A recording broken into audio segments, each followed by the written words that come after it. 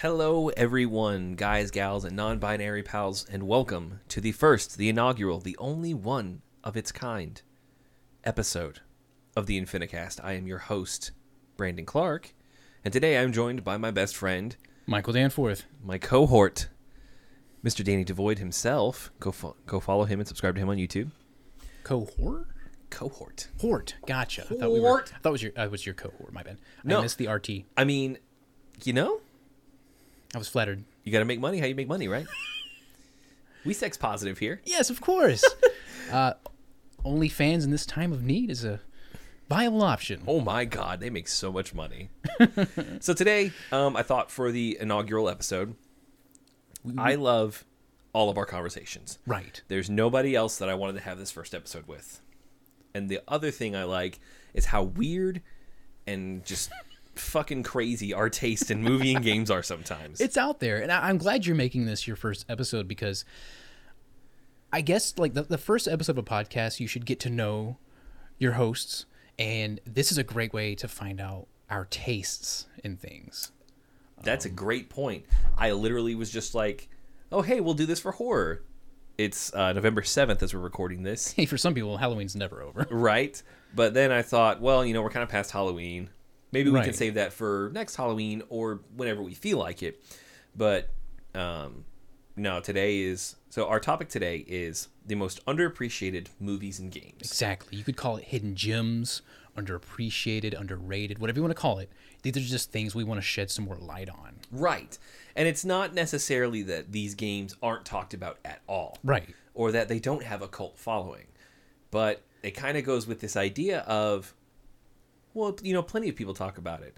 Okay, well, if plenty of people talk about it, where is it in like the spot? Not doesn't have to be in the spotlight. It's basically how we measure the quality versus how much it's mentioned. Yes. And it's very subjective. There's probably I probably have some trash on this list. But you know what? That's what's exciting to me. Right. Is because one of the movies on my list specifically is one that Michael here introduced me to. And I am no cheating, and I am very excited to talk about it because when you showed it to me and we watched it, I was like, "Holy fuck, this is awesome!" So, without further ado, you know, only 2.5 minutes into the podcast, that's impressive. Not too shabby. We've done worse. Let's go ahead and start. We're gonna do. So we want to do games first. Let's do games first. So we're gonna go one by one, each discussing what our pick is and why it's our pick. 5 each for a total of 10 games, 10 movies. Yes. So you've got 20 things that you can potentially play or watch if you haven't seen or played them. Our personal recommendations and why we recommend it. Absolutely. If we can't sell you on it, don't bother. But if it tickles your fancy, go for it. Hunt these down. These might be kind of tricky to find because we're talking about more obscure stuff. Yeah. But they're out there. In some cases, your best bet might honestly just be like for the games, especially emulation or No shame in emulating. yar hard fiddle me D. Fiddle your what? Oh boy. Excuse me. Literal D. Capital D. Fiddle your D. All right. So since you are the guest on this episode, go ahead and start with your number one. Number one on my 5 hidden gems / obscure games / games that need more attention. Number 1 is Elemental Gearbolt for the PS1. Is that the light gun game? This is a light gun game that is very different for a light gun game. Honestly, it's like whenever you think of light gun games from the 5th generation of gaming, you think of like quick little fun arcade style games like Virtua Cop. Yeah. Thank you, Time Crisis. This takes place in a fantasy universe, has anime cutscenes. Yeah, boy. It's just very different. Everything's all cool and fantasy-like. There's just this really neat anime aesthetic. Well, this you said PS1, right? Yeah, PlayStation 1. So this is like, excuse me, fan, I don't need your bullshit. Not you guys. Not you. Not those fans. No, the ceiling fan, I promise it's not you. Fuck that shit. But you say like PS1, so that's like 90s, early 2000s anime, which is like that super big-eyed, sharp jaws to chins. I have a soft spot for that style, and this game is loaded with it. You'll love that if that's your aesthetic. Wait a second.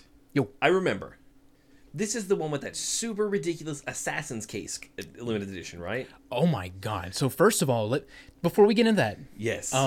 this was published by Working Designs. Now, if you don't know, Working Designs is a company that went all out in bringing games from Japan to America. Oh, okay. They, which in PS1 era is... Especially. And the people they work for, like Sega and Sony, were like, are you sure you want to bring this obscure game from Japan to America? And they're like, heck yeah. We'll dub it. We'll translate it. We'll put it in a big, sparkly collector's edition box. Like, they went all out. And they are the most... What do we call them? Anime fans. I'm trying to keep it friendly. Yeah. I love anime myself, but you know, there's a subculture of people who just fucking love anime. But I don't want to use slander on this show. Yeah, no, we're talking about the people who, like, the difference between people who watch anime and those who are just like rolling in the deep, to say the least. I'm gonna say otaku. Otaku in Japan is just anime fan, simple and clean. Over here, otaku is a bit more of a dirty term, I guess. But anime fan. Let's just say anime fan. Right. They really favored that niche audience. And it's like, you think they wouldn't go all out to bring these games over, but no, they went all out. They translated, dubbed, and like I said, they always put it in a nice package. Right. And Elemental Gearbolt was a 1-disc game, but it came in one of those big 4-disc type cases. And you're like, why? And you open it up, and it has this fat manual, full color. Baby. And everything has this foil sparkle to it. Fucking talk dirty to me. God yeah, damn. right. We don't get that anymore. We don't get that anymore. You don't. And I if you like this kind of stuff, definitely look for Working Designs published games. Unfortunately, they went out of business because their business model was just not viable. Well, yeah, I mean, you're talking about pulling... Like, in anime is already niche in the 90s. Still. Yes. And you're talking about pulling a light gun game. Yeah, it's a niche game in a niche genre from a niche company. Yeah, I mean, because when I think of light guns, I think of arcades, like arcade style, American arcades. For a heads up, obviously we both live in the U.S., right? So our arcades are different than, you know, like Japan and anywhere around the world. Yeah, and by different we mean extinct. Yeah, that too. But like, I always thought of, like, you know, we'd go to the mall and you'd have Time Crisis, you'd have House of the Dead, Daytona. Oh God, Rotting Star. That's another episode I want to do. Absolutely, just make a 2-hour Daytona. It's just Daytona for 2 hours. That's just all it is. So, like, that's the kind of stuff I think of. It's obviously very Western oriented. Yes. Very action star heavy or very horror heavy. Right. But like, you think about something like, what's it called? Elemental Gearbolt? Yes. That's in a... Ooh, that's like doubling down on high like... fantasy anime universe with very mature berserk-like themes, and it's got futuristic mechs, and it's just like, where am I? Okay. This is a light gun game? So I'm coming over to play this, right? Yeah. Oh my God. Dude, like, so you had me, and then you said berserk-like themes, and all of a sudden I just... Yeah, like it's that gritty... a term that has unfortunately been beaten into the dirt these days. Yeah, that was kind of still a thing in the 90s. Now, what anime isn't dark and gritty now? Oh my God. But anyway, Elemental Gearbolt, highly recommended if you like arcade shooters and you want a fresh aesthetic, a fresh setting. And considering how easy it is to emulate PS1 games nowadays. It is, and I think you can use... You don't really technically need a light gun for this. You can use the stick or the D-pad. I'm sure there's a mod for emulating the mouse as a light gun. Ooh. So that's probably about as close as you'll get. Yeah, to get that feel.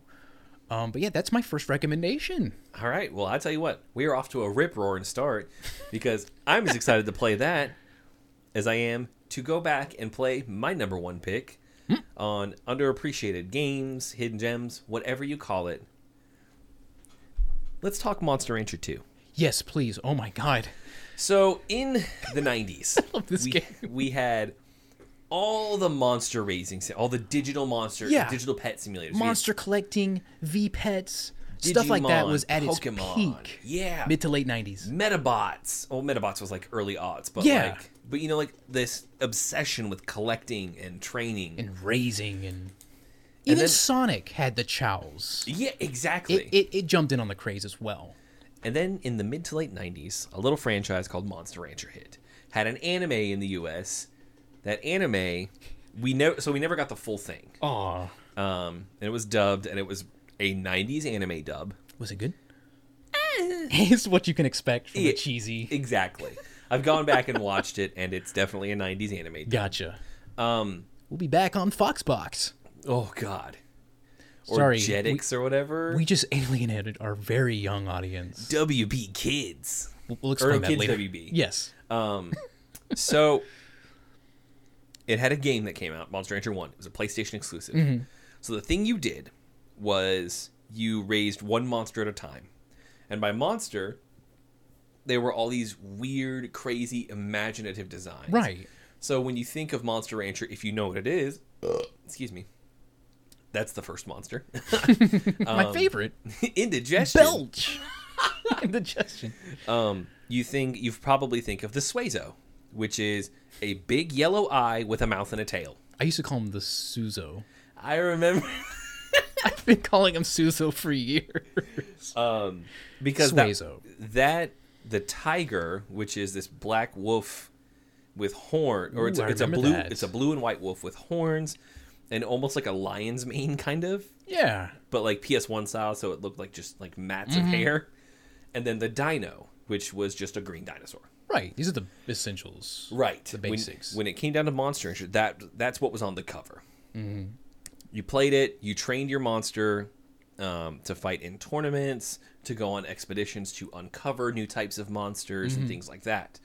And you could upgrade your ranch in the later games. I think there was more options. I think you could do it in the first one too. No kidding. But in the first one, all you had was like this still shot of a background, kind of almost Final Fantasy-esque. yeah, pre-rendered. And you would see your monster just kind of walking around and stuff. Kind of 2D plane. And then It you had worked. It worked. It did. It looked great. And then everything else they did, like when you trained them in a stat or something, because right. they had 6 stats. I'm doing a whole series on Monster Rancher, so don't worry about the specifics. Get hype. But all that stuff was like 2D. It Right, was sprites, and it would show you kind of what they were doing. It was. I don't know if I'd call it a success. I think it sold well enough, and it's in a time where you didn't need to sell 10 million units to make a profit. Right. That was solid. That wasn't too bad. It wasn't a failure. No, not at all. Because I mean, we got another dozen Monster Rancher games Yeah. of varying quality. It's definitely riding that like we said, monster collecting V-Pet Yeah, wave. and then Monster Rancher 2 hits, and everything is better. Everything that was left to be desired in the first one was kind of here. There was more quality of life type stuff too. Yeah, so not only did we go from everything being 2D to you had a full ranch that you could see your monster move around. There were seasons. Right. So in the summer it was bright green. In the fall it was kind of brown and orange. A lot of aesthetic type stuff. You could feel maybe perhaps a larger budget here. Yeah, definitely. Because it's known in Japan as Monster Farm. It's a much bigger franchise over there. Right. So naturally, like even if it didn't sell well over here, it sold well enough over there. Yeah, good enough for them. We're introduced to new monster types, which includes my favorite, the Durahan. What does that look like? It's just a suit of armor. I remember that. Suit of armor with a shield and sword, and it looked like a Roman centurion helmet. Like Marvin the Martian. Yes, Doesn't he wear one of those? Yep, he sure does.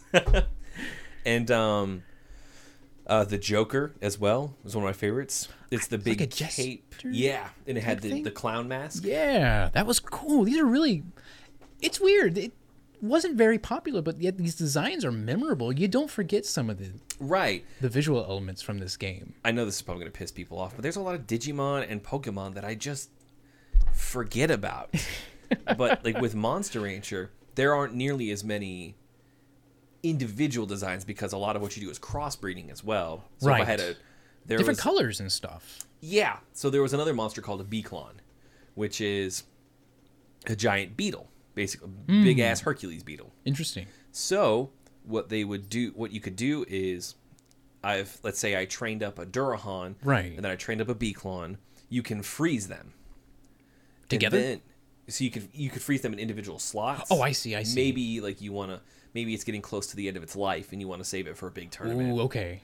But you can combine them, and if you put the Durahan first in the combination, and then put the Beaklon in, the chances of you getting a Durahan of a main breed Durahan and a sub-breed Beaklon. Gotcha. So it's a Durahan with like Beaklon features. It's probably different colors, like it's got a horn on its helmet, stuff like that. There's a lot of crossbreeding. So instead of having a bunch of different main breeds, you probably had like 100 or 110 maybe. Right. But you had a shitload of sub-breeds. I like that because that's what I think Digimon and Monster Rancher excel at that Pokemon doesn't. Yes. Pokemon has a very linear evolution system. If it hits this level, it evolves into this. There's no like forks in the road. I mean, there is the occasional hold item, Right. like with Slowbro and Slow King. Yes. But I feel like they got that from Monster Rancher and Digimon. Exactly. And then you look like, because that's my favorite thing about later Pokemon games is like a Alolan Pokemon. Yeah. It's a new kind of sub-breed of it. Yeah, and it brings new life to otherwise very linear And evolution types. right. So they gave you a lot of variety with it's almost like customization of your monsters. I love that. And also it affected stats. That's right. You could actually, there was like actual differences that you could see in battle and in tournaments. Yeah. There were benefits to taking that alternate route with your monster. Yeah. So maybe like if I had like a purebred Durahan, it's always going to be good for power, skill, and defense, which means it hits hard, it doesn't take very hard hits, and its attacks are almost always going to hit. The higher the skill, the better the chance of the attack hitting. So, let's say I want to build one that's maybe more intelligence focused. Right. Because there's power and intelligence attacks. So what I do now is I breed it with a dragon, which has heavy intelligence. Gotcha. This new Durahan I have that's half Durahan, half dragon, now has more focus and intelligence, and when it trains, it gets better boosts in that stat. Okay. It's like one big science experiment where you're mixing and matching and experimenting with these different monsters. And the better your monster is, the higher up you can get in the tournaments from E to S, which means you can unlock more monsters. There's so much... Excuse me, phone. Fuck you. There is so much to Monster Rancher. And I'm stopping at 2 because... I hate to sound like a hipster here. I feel like Monster Rancher peaked with 2. They're like 3 is good, 4 is great. But it did all it could do with 2. In 2, yeah. Everything else was just padding or didn't add much to the game. Yeah, exactly. And I feel like it's not appreciated enough. I feel like people don't remember Monster Rancher for whatever reason, but when you look back at everything that game had to offer, it's no wonder was fun. I had thousands of hours into that game. Just like I said, the mixing and matching that, and you can tell me how cool the sense of accomplishment was when you figured out the ultimate monster merger. Yeah, exactly. So satisfying. Because it lets me build up, like, because if I find that ultimate monster and I've built it up exactly the way I want to, it does everything I want, I freeze it. So when a big tournament comes around, I can freeze the one I'm training, pull that out, throw it in the tournament, and then put it back. That's incredible. Like a little monster bank. It's exactly right. Now, there is one thing. You were probably going to get to this, but do you want to tell the big, I don't want to say gimmick, but do you want to let our audience know, especially the younger ones, how you get said monsters? Because they're probably thinking in their head, oh, you go out and adventure and catch them like Pokemon or Not hatch at all. eggs. How do you get them, my boy? So, in Monster Rancher 2 specifically, there's 2 ways to do it. I think, actually, you can do it in other games as well, but it's been so long. Right. So, in Monster Rancher 2, you can either buy them from the shop. Okay. So, there's a shop where you can get, it's usually a Suezo, a Zoom, which is what the Dino changed into. Ooh. It's much more like angular and less round. Gotcha. Or a Mochi, which is the new mascot monster introduced in Monster Rancher 2. Oh, it's cute. I remember that little thing. Pinky thing. Little penguiny type thing. Yeah. Armadillo. They literally took like Sakura Mochi and made it into a monster. Yomi. Or you could buy, there was a seasonal one, which was also very cool. Interesting. So like anytime the season changed and the game would let you know, you could go to the shop and find out the seasonal monster's been changed. Gotcha. Or, and this is my favorite part. Oh boy. You could take CDs, PlayStation 1 games, and even DVDs later on. You put the disc, so what it does is it says, all right, take out the Monster Rancher 2 disc. Our audience is probably... What the fuck? What are you talking about? You open up the disc tray, you take the disc out. Put the CD or DVD you have in. You put that in. It reads the data. It does. It spins the disc. You can hear it spinning. Then it says, all right, you're good. Take out the CD or DVD and put Monster Rancher 2 back in. And if you could unlock the monster, because there were some times where certain CDs would have, like a Durahan, for instance, you had to meet specific, you had to go on an expedition, find this sheathed blade, wait a couple weeks, get invited to a tournament where you fight against a Durahan. Right. And that's a fucking hard fight. Now these monsters aren't randomly generated. It actually reads the lines of code or something in the And disc. it generates a specific monster. So, like, if I get a Suezo from a Linkin Park CD, I will always get that Suezo. Yeah, exactly. I could give it to 100 people, and from that specific CD, everyone would get a Suezo. Interesting. Which is what made it really interesting for like second, third, fourth printings of albums, because it would be True, it would be different. You That's could have what, different editions because there's one monster in the game called a Moo. It was the bad guy from the cartoon, from the anime.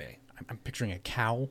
Close. It is black, white, and purple, but it's a dragon, and it is a half dragon, half unknown subbreed. It is so rare. There is one specific printing of one specific CD that makes it. What in the world could that be?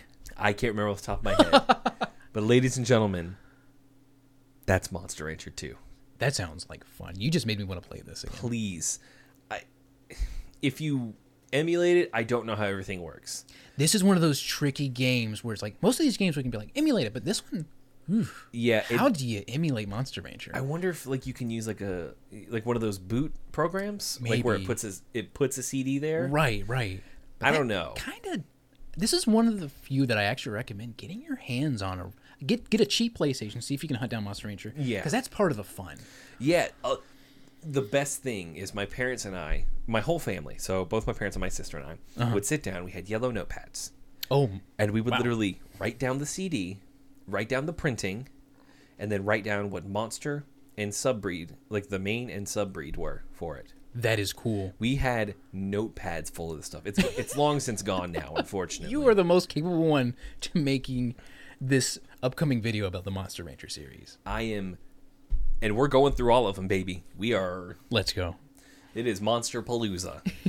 Now, I want to do one more comment on Monster Rancher as a series. I know you're recommending 2. Yes. But I had 4. 4's so good. At one point. 4 was kind of the comeback game. Absolutely. After 3. Before Evo and after 3. 4 was decent. And I remember there were some neat little Easter eggs from the developer that would summon certain monsters from certain CDs where it would make sense. Like getting a white wolf from Princess Mononoke. Yeah. How cool is that? Or if you put it in an Xbox game, it always gave you a dino. A green dino every time. Doesn't matter what the Xbox game was, but it would read that it was an Xbox disc. In a PS2? Mm-hmm. That's nuts. See, that's the developers having fun. And I love that. Yeah, agreed. Good choice. That was in Monster Rancher 3. Gotcha. So, and that was actually the only way. So what they did is they took the dino from the original game, made it an unknown subbreed for a Zoom, and the only way to get that was through a original Xbox disc. That's wild. And that's... I love that. I can't talk enough. There's a reason it's number 1 on my list, because it is what I feel one of the most underappreciated titles in gaming. I love it. It just, this game paints a picture in my head. You know, I picture the typical Pokemon player who has, like, you know, a web page pulled up with the Pokedex. But when I picture a Monster Rancher hardcore player, I'm picturing a guy in front of his PS2. He's got stacks of CDs and DVDs. He's got notepads on the wall, like which does which, and it's just this crazy science experiment. I love it. And yeah, that can sound unappealing to some people. I personally think that's part of the fun. Exactly. I cannot stress enough. If you want to play Monster Rancher, especially Monster Rancher 2, get a PlayStation. Dirt cheap. Get a copy of Monster Rancher is probably not too cheap. It's like $40 or $50. Right. But you're in for a good time. I promise. Like, I'm willing to bet whatever soul I have left on it that you will enjoy it. What's your number 2 pick, Mike? My number 2, because I have faulty memory, I will pull that up in just a second. I want to talk about The Puppeteer for PlayStation 3. Let's go! And how... Oh, where do I begin with this? Let's talk about... I guess we'll talk about the PS3 real quick and how it was the underdog of Gen 7. The Xbox 360, in my opinion, the Xbox 360 was getting the slightly better ports. Had more... it was just attracting all the dude bros, and the player base was kind of starting to switch to Xbox. Yeah, Xbox, like, not only did they have that year extra for sales, Sony really shot themselves in the balls with the cell processor and the high price. We got a Blu-ray player, so it's gonna be expensive. $600 for that, and this pain in the ass, super good like cell processor. Yeah, it was a beast, but bitch to work on as a game developer. Yeah, developers were intimidated. And on the other hand, you had the cheap, the small, the accessible Wii. And the PS3 is just kind of sandwiched between this awesome hardcore system and this awesome little casual system. The PS3 is just kind of in the middle.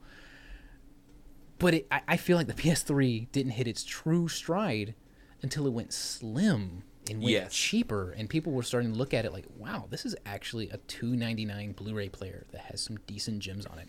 And The Puppeteer being one of them. And I love this game. We live in a day and age where things are getting remastered left and right. And even if things aren't getting remastered, they're ported to PS4, they're ported to PS3, they're ported to PS5, and you can get these older games off the PlayStation Store. Where's The Puppeteer? Please. Where's The Puppeteer? It hasn't been ported. It hasn't been remastered. It's stuck on... It's stuck in 2 PlayStations ago with the PS5. And I feel like we could do a whole podcast about this, and I think that'll be a great topic. Absolutely. But the topic of game preservation is extremely important. Why is The Puppeteer stuck? I don't know if it's on PlayStation Now, because with PlayStation Now, they allow you to, of course, stream games. It may or may not be. I don't know. First of all, I fucking hate streaming games. See, this digital... I love the convenience. Mm-hmm. I love it. But, like... You're relying on a server.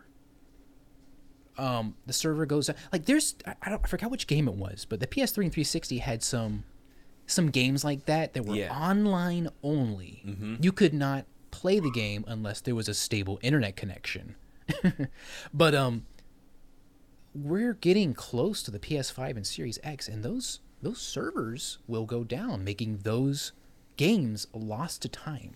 And if you're like an achievement hunter or a trophy hunter, you're SOL. Like, they just announced that the servers for Shadow of Mordor, Miller Shadow of Mordor, are going down, I believe, December 31st. And there's a trophy that's attached to doing some form of thing online. Oh, no. And once that's gone, the developers aren't going to update the trophy to No, they change could care less. Yeah, they don't give a shit. It ran its course. It's gone. And I don't like these... Games shouldn't age like that. Like, I can pop in Ocarina of Time right now, and it plays just like it did in 98. Right. You pop in some of these other games, they just don't work like they used to. I'll tell you one of the funniest things about that is Doom 2016. I played it, or I downloaded it. Right. I bought a physical copy, and I was impatient. So I played it without the patch. Oops. That patch literally made the game. Without the patch, it was broken, screen tearing, frame rate issues. It was atrocious. Yikes. So I had to wait for like a 40 fucking gig download. Good God. Before I could legitimately play the game. Yeah, it's a two-edged sword. You can rush a game out. We'll fix things on the fly. That's kind of cool, right? I guess. But at the same time, we're getting leaky games, half-baked games. Yeah, these patches are literally patches in the most literal sense, like putting a patch on something to stop it from leaking. Exactly, it's the same thing as patching a game. And then you look at stuff like we'll round it back around. We're talking about the Puppeteer, we promise, but this is important because the Puppeteer is just kind of in limbo. Stuck. It's from what I understand, you can't stream it, download it, or backwards compatible it. That's compatible it. That's weird. Yeah, I get what you're saying. But it's like it's just one of those games. You've got to get yourself a PS3. You have to have a PlayStation 3 and not a physical copy of the game, right? Because although you can no longer access the PS3 and Vita stores from the website, you can still access it from the console. Okay, that's kind of cool. But I would, again, like on the topic of game preservation, if I want that, eventually, like, I'm gonna have to have a physical copy. Yeah, you're just limited for choices here. But that's not what makes the Puppeteer so good. What makes the Puppeteer so good, and why?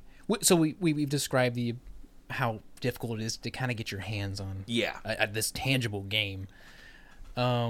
And that's why it's on the show, because it needs light shed on it, because it's just, like we said, it's stuck in limbo. It's stuck in the dark, which is a shame because it's so good. It is one of the most gorgeous 2.5D platformers out there. It's got such a unique sense of style. Yeah, it really takes... It has this stage play style. Mm-hmm. Everything's on strings. Like, what if a game was being controlled by puppeteers? Everything was on a string, and everything was a stage piece. And that's a unique aesthetic. There's a Mario game where technically it's all like a play. Yeah, and it's one of those things where the Puppeteer is very obviously a game of puppets and stage pieces and stuff like that. Right. But like you're saying, Super Mario Brothers 3, it actually took a while for people to catch on to this. You exit stage right into the dark. There's curtains. The platforms are like nailed to the wall. Yeah. And it started this rumor of like, wait, is Super Mario Brothers 3 a stage play? And it's so cool because I feel like one of the developers of or whoever came up with that idea for Puppeteer is like, okay, I want to do that, but it's literally just going to be like a puppeteered stage play. I love it, and I love it. And very much on the nose, and it shines because of that. Yeah, it does not shy away from...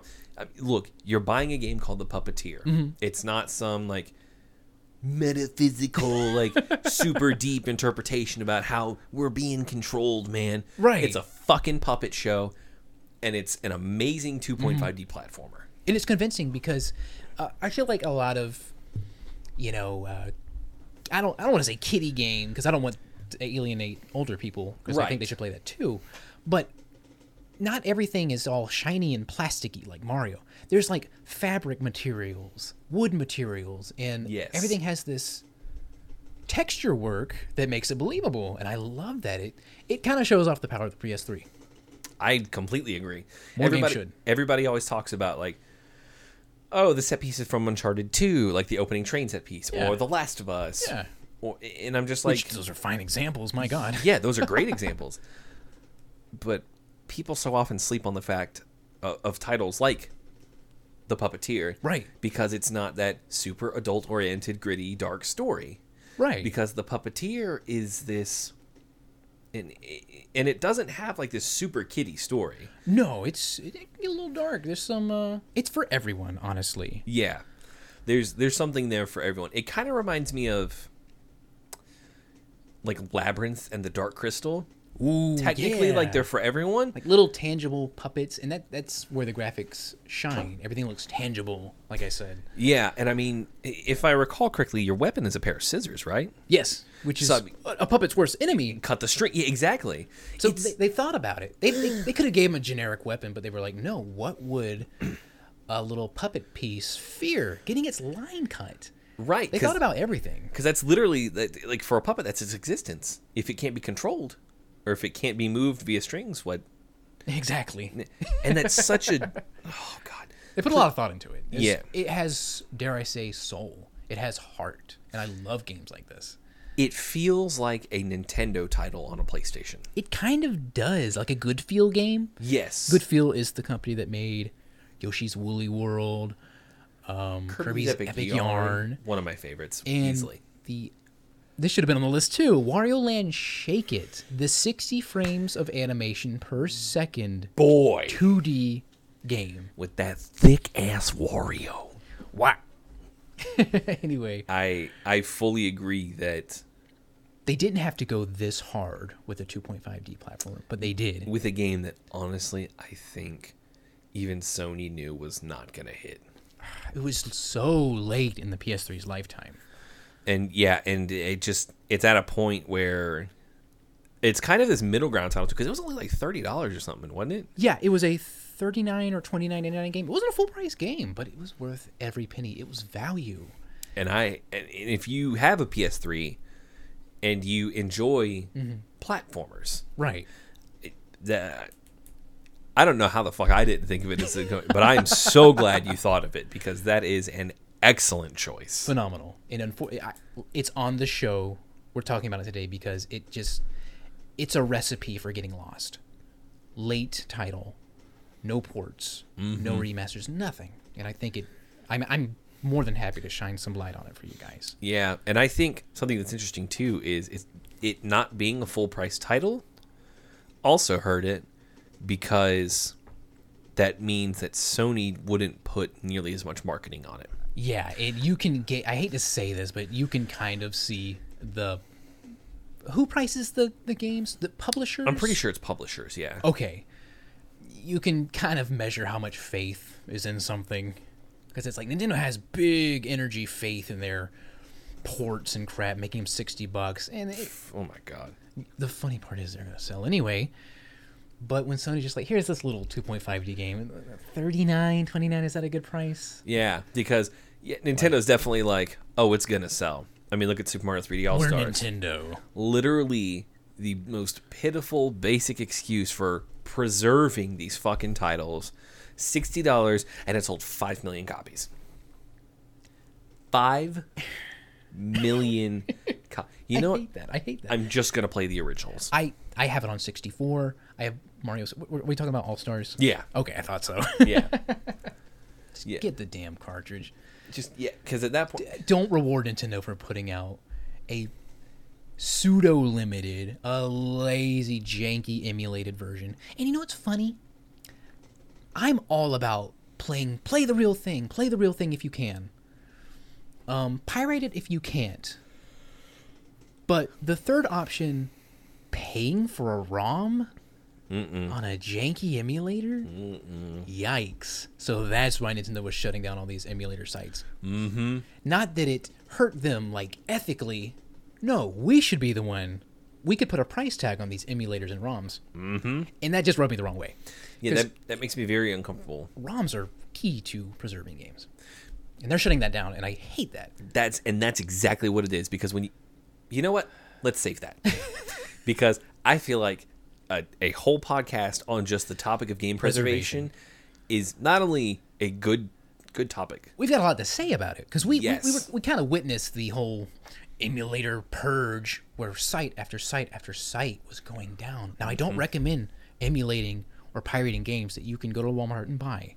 But when a game is obscure, it's not on the market anymore, and that company is no longer making money from it, by all means, emulate it. Yeah, I mean, you look at something like Elemental Gearbolt. Yeah. The company's not around. Copies are probably pretty expensive. It's about a $200 game. I didn't mention that. Yeah. I mean... You're putting this wall, this financial wall, where if you don't have $200 to throw away, you can't enjoy this game. No, emulate it. And that's why it rubs me the wrong way to shut down Emulator Paradise and other websites like that. It's dirty. What if you want to try a game before you drop $200 on a physical copy? Come on. No. I agree. The Puppeteer has been 2 tangents, and in the middle, a very small review. I love it. The Puppeteer's amazing. Absolutely. Yeah. I don't think it's hard to get a hold of a physical copy. I don't think so, but I feel like it's one of those games where it's reasonably priced now, but as the PS3 gets older and more retro, this will start to become a collectible. Exactly. It's going to be one of those secret hidden gems, and it's going to make the price go up. And, you know, honestly, we're probably guilty of driving the price up right now just by talking about it. Ooh, buddy. All right, so we need to go. Do you have a copy physically? I do not. We're going to go buy one soon. We should get on it. Are you kidding me? Nope, not at all. Go to GameStop. It's $5. You pay used. I know a lot of people don't like GameStop. I really don't either. But $5, you just can't beat Can't that. go wrong with that. Okay, so I'm gonna go on with my number 2. Okay. Because we've had some amazing, amazing discussions about The Puppeteer. And that's the nature of the podcast. If we want to do a basic review, we do a structured written video, but this is a podcast. It's a completely open discussion. This is and honestly, because we got on the topic of game preservation, I'm already thinking, all right, well, the next one we're going to talk about that. It's a great place to get out ideas. It really is. So my number 2 game is one that I feel like people don't talk about anymore just because of its place in time. Right. Spider-Man by Neversoft on the PlayStation 1, the Nintendo 64, and the Dreamcast. Real quick, Neversoft was the publisher or developer with the little owl icon? No, Neversoft is the one who had. It had the eyeball and then the spike that went through it. Yes. Developers for little small series. I don't know if you know. It's called Tony Hawk's Pro Skater. That was Neversoft. They did the original classic Tony Hawk Pro Skaters. They did like 1 through 4 at least. The good ones. But they did Spider-Man using that same engine actually. That's why it played like that. Okay. Perfect. And so, the thing for me here is, I don't think it was an underappreciated title. I think now it is. It's been probably 20 years now since then. I think it was 99 when it released, so 20, 21 years. God, it's old enough to drink. Oh my God. Spidey can drink. I got this for Christmas the year it came out on my PlayStation. That's incredible. And the strategy guide for it. Remember those? Right? There's a way to alienate our younger viewers or listeners. And the thing is... Okay, boomer. Strategy guides, books, paper. Brady games, Prima games. So, it was all fine and dandy. Right. Until, I'd say Spider-Man 2. And then Spider-Man 2 became, the face of Spider-Man games. Yeah. For, 15, 16 years maybe? For a long time. It hit all the right notes. Right. It was good for its time. And then, Spider-Man 2018 comes out. It's Insomniac. It's fucking incredible. Yeah. So, of course, that becomes it.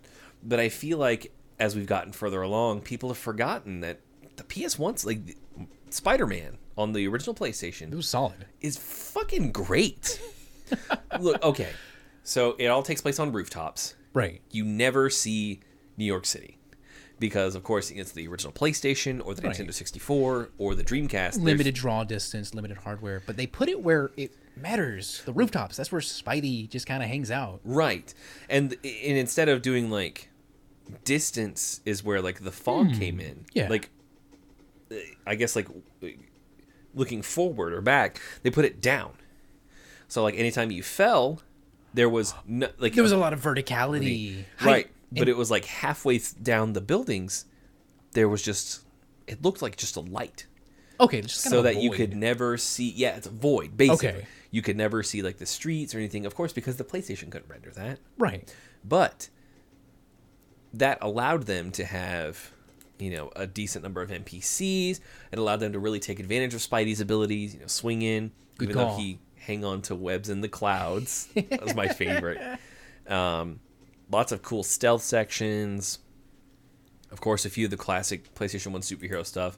Oh, look, there's a bomb here. I need to put it in the appropriate room so it can blow off without hurting people. Riveting. Exactly. But it was such a cool... And he was voiced by Rino Romano. Who's that? So he's I don't know if he's a big voice actor, technically. I've heard him in a few things. But he was... So he voiced Spider-Man in the very short-lived Spider-Man Unlimited series. Gotcha. Which was supposed to be a Spider-Man 2099 series. Oh, my God. But that's a different day. And he also voiced Batman in that highly unappreciated Batman show, The Batman. The Batman. That was on Kids... I think it was on Kids WB. And it had him. It had Kevin Michael Richardson as the Joker. Where it had the Joker with the dreads. Oh, my God. I remember that. I fucking love that show. But he was the voice of Batman there. Interesting. It also has the single ugliest black cat I've ever seen in my fucking life. I'll show you a picture after the podcast. Okay. But it was so much of just that wacky Steve Ditko and Jack Kirby and Stan Lee kind of Spider-Man with Venom thrown in there. Ooh, fun. Voiced by I forgot his name. Shit, I'm terrible. We can't expect you to remember every faceless voice actor. Everyone. But I think like people just kind of forgot about it just because of its place in time. Right. And the improvement, to be fair, Spider-Man 2 is a better game than this one. Ultimate Spider-Man's a better game than this one. It had a lot to help. It had the crutch of better hardware and stuff like that. Right. But I feel like people like For what it is. I think it's really, really good. Now, Spider-Man 2 Enter Electro is absolute dog shit. Crapped out like a year later. Less than a year later. But this is just kind of one of those titles. I don't want to talk too much about it because there's a lot of videos out there about it. Yeah. Mind if I... No, go ahead. I was just thinking why it might have just popped off and just suddenly fell off the face of the earth. Because that's kind of the nature of licensed movie and superhero games. Yes. They'll sell well because it's insert superhero here. Right. But it's not a timeless classic like Ocarina of Time. But unfortunately, I feel like the first Spider-Man got mislabeled as another cheap, thrown out there superhero game. I agree. And it was probably seen on the shelf as such. Mm-hmm. But it had a competent developer instead of just giving it to Activision or EA or whoever can just churn it out real quick. Right. And that's kind of like the surprising thing to me about... Okay, so Batman Arkham Asylum comes out. Yes. Huge hit. My God. Redefines the superhero video game genre. Mm-hmm. It redefined licensed games. Batman Arkham City comes out. All of a sudden, superhero games can be nominated for Game of the Year because people are starting to take them seriously. That's a big deal. That's huge. In the realm of any licensed property game. Yeah. Back in our day, we just kind of rolled our eyes at it. Oh, great. Another licensed title. And then, I mean, fuck, even going back to like just 2008, where we had Iron Man. Yeah. You know, when the MCU was just being born. Right. And you had these absolute dog shit video game tie-ins. It was pure obligation to put out a game based on a popular superhero. Yeah, so absolutely. they didn't put much care and love into it. Yeah, no, Sega had to deal with Marvel, and then it was like, oh, hey, let's make these games. Exactly. And you put the least amount into it, they're gonna sell because it's got this insert superhero's name here. Yeah, it's just the way it is. It makes a great Christmas gift. Yeah, easy. But that's what's so exciting. But that's why I'm so glad, like, Arkham Asylum came around and showed, fuck yeah, we can do, like, if you give us enough, we can make this work. Yeah. And then you look at the difference between Arkham Asylum and Arkham City, and it's just like, whoa, holy shit, they gave them a budget. And the fact that, like, Arkham City was Game of the Year. The fact that beautiful Game of the Year cover. That's the worst. And then you look at, so Marvel announces, or Sony announces Spider-Man. Yeah. At E3 2016. I remember that. And they're treating it like a AAA first-party title.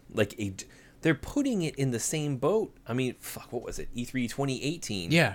Where they did, which was an awful E3, but where they did The Last of Us Part 2, Ghost of Tsushima. It shared screen space. Spider-Man. It wasn't in that little quick fire, quick shot demo reel of upcoming games. Yeah. So it got a good minute, 2 minutes of screen time. And we've got, and you know, they give it to Insomniac, who's responsible for Ratchet and Clank, who's responsible for the original trilogy of Spyro the Dragon games. Yeah, and that's why I'm saying we're living in this renaissance of licensed games being handed to talented developers. And I feel like they deserve to be. Absolutely. And unfortunately, what comes with that is we tend to forget some of our roots. And I feel like that's just kind of the case with Spider-Man right. PS1. And I think you're absolutely right. I feel like it was probably viewed as, oh great, it's a superhero game. Licensed game in the 90s were a dime a dozen. And unfortunately, it got kind of lost in the shuffle. Yeah. The shit shuffle.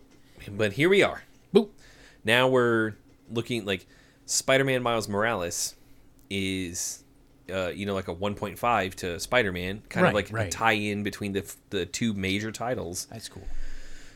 And it's touted as one of the best launch games ever for a console. That's exciting. And we're treating it a licensed title as a major as a console mover. Shows that we've come a long way. That's insane to me.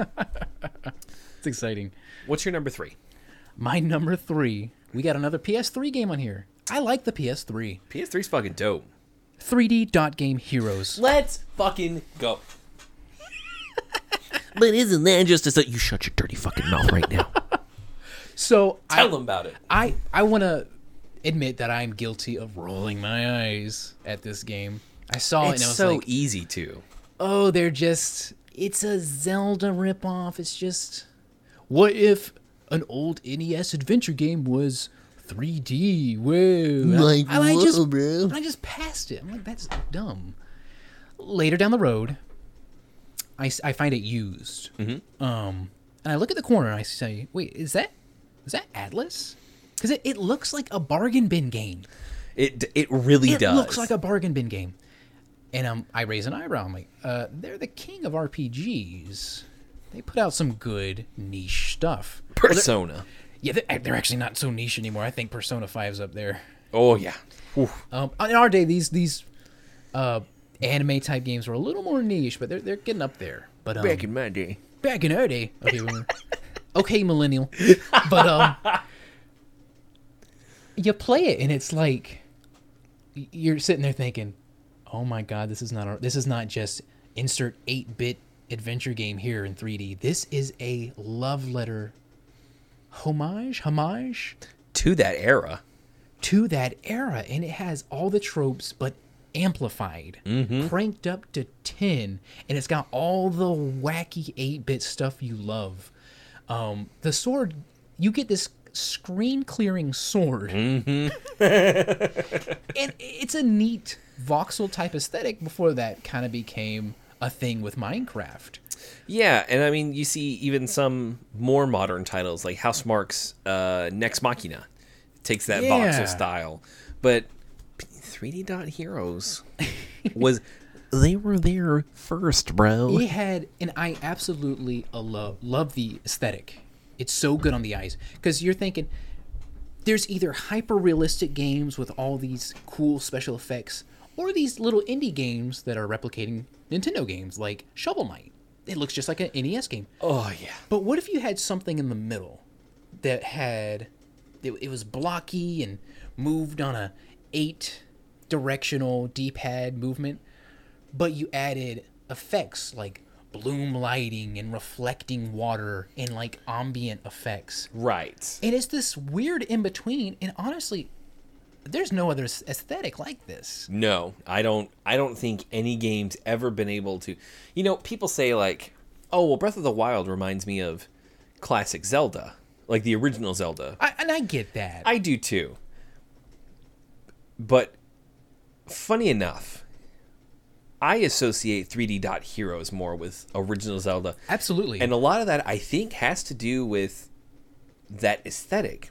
It's literally like if they made the original like adventure style game, right, like Zelda, yeah, that's just the default. Yeah, you're moving on a grid with a top-down view, and that's what I think of when I think of classic adventure games on NES. Yeah, especially Zelda. Breath of the Wild kind of amplifies that with the verticality and the see that mountain, you can climb it type shit. Right. But I do feel like that was kind of a limit.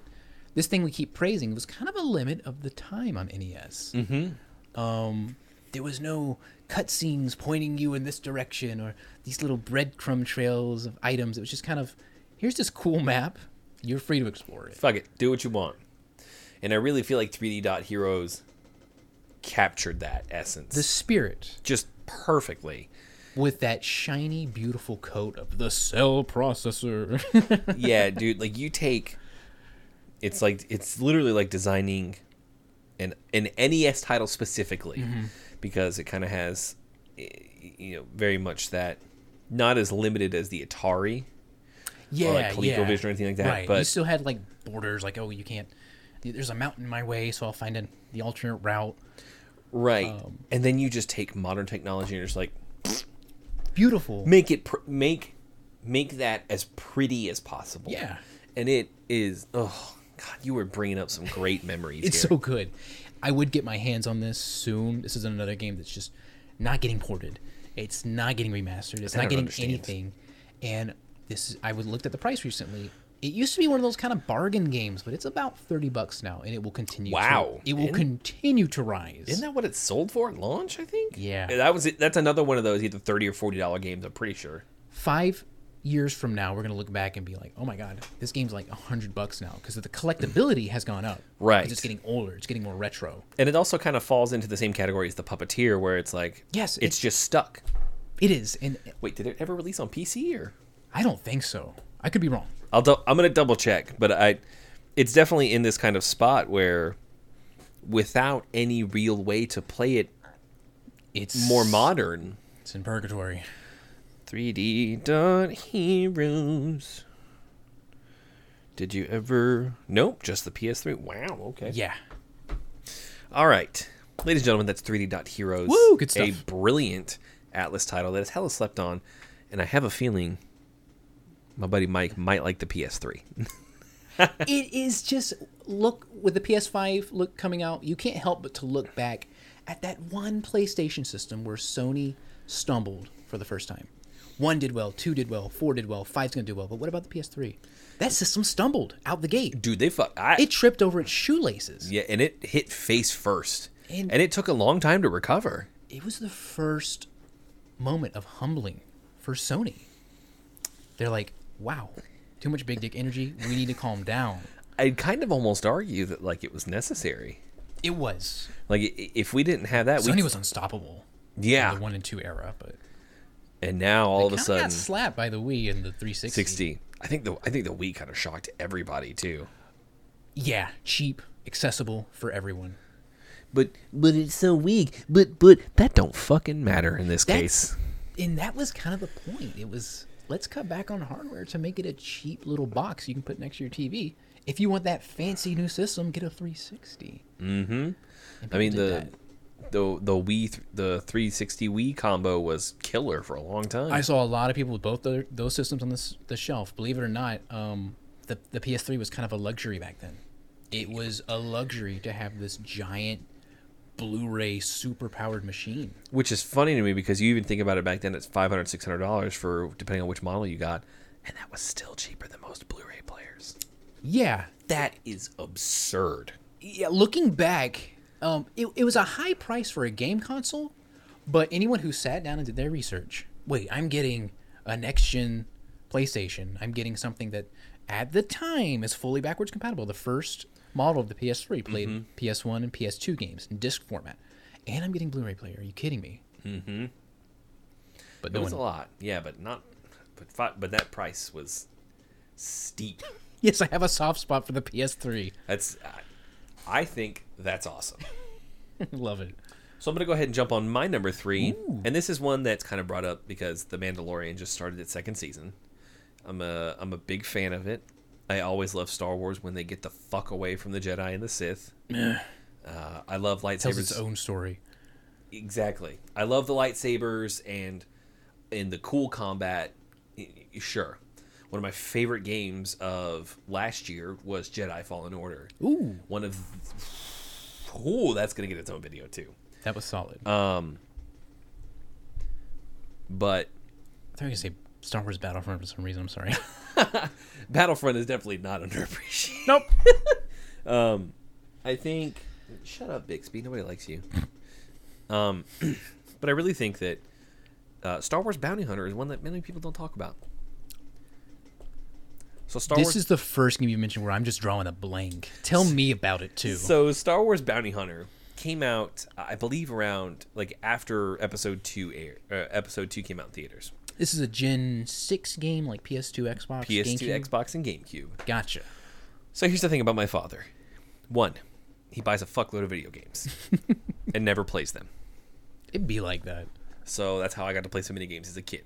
Lucky. 2, My dad buys everything Star Wars. Used to. Doesn't do that much anymore. So if it was a game, he had it. So he bought Star Wars Bounty Hunter.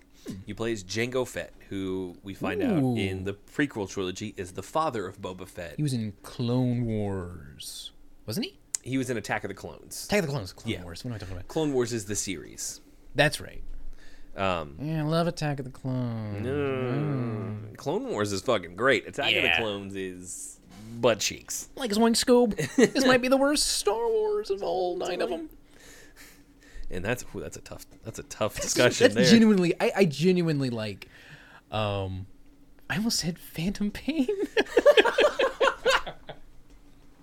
Phantom Menace. I genuinely like Phantom Menace more than Episode 2. I can't stand Episode 2. Yeah, that's at least Phantom Menace has Darth fucking Maul. Yeah, come on, let's go. So what you did is, because, spoilers for like a 20-year-old movie, Jango Fett fucking dies. At the end, like, he's introduced in there in one of the coolest looking worlds too, Camino, where it's like them big, long giraffe neck looking fucking sperm sail head ass aliens. Jesus Christ. They look like sperm cells. They do. Necks. And then they kill him in the fucking movie, like right towards the end. I remember that. So they're like, okay, we'll give you a game, and it's exactly what it is. Was it? Little interruption. Whoops, sorry. No, you're good. You're good. Was this a LucasArts game? I think so, actually. Who made this? And you can actually. This is one of those cases where you don't have to buy a PS2 or an Xbox or a GameCube. It's available to buy on PlayStation 4 as a PS2 classic. Yep. Cool. I actually have it on my PS4. Very cool. Boy, it's very loosely controlling today, but you're talking about like 2002. Yeah. So you play, of course, as Jango Fett, and literally the point is you're a bounty hunter. You have an objective and some side objectives for each world you go to, and you have different tools. You can either kill them and take a smaller bounty, or you can catch them, damage them, take them in alive. It's a very simple premise. It's a level-based game. Right. Super easy. It sounds fun. And that's it. It's nothing crazy. There's nothing like amazing about it. Right. It's not it's not Jedi Fallen Order or anything. Yeah, or it's quite. not Republic Commando. But this was during a time where LucasArts was really putting out some decent Star Wars games. We have Shadow of the Empire on 64 was so good. And GameCube launched with a great Star Wars game. You remember that? Rogue Squadron or Rogue Leader, one of the two. Yeah, so good. Factor 5, man. Holy shit. Yeah, Star Wars was getting the premium treatment with their licensed games. They really were. Not so much anymore. Oh no. But it was a very well made and well executed premise that honestly I'm kind of shocked they haven't returned to. Yeah, I'm surprised. Because you think about it, like you do bounty hunting, I'm pretty sure, in Red Dead Redemption 2. I haven't played it. Right. But I'm pretty sure you can do stuff like that. And like, come on, it's Star Wars. Yeah. You can It's a huge universe. Just fucking make a Mandalorian game. Yeah, and that's what I was about to say. If you got my attention with all the Mandalorian mythos and lore. And it's so... That's subject matter that I find extremely interesting because for one, it kind of detours from the generic stuff that Star Wars is known for. Yeah, exactly. And I love these side stories, these in between episode stories. And I love seeing like the seedy underbelly, like the black markets. Yeah, and the wicked dealings of that make the Star Wars universe really feel lived in, fleshed out. There's a lot going on. I mean, they call the 9 movies the Skywalker saga for a reason, because that's all it focuses on. Mm-hmm. And when you get outside of that is where I think Star Wars really gets super interesting. There's a lot of great lore, right? But a lot of the books, with like Death Troopers, is a zombie Star Wars book, has nothing to do with the Jedi, right? But it's such a cool take on the franchise. If you genuinely love the Star Wars universe, you'll find these little detours off the beaten path very interesting.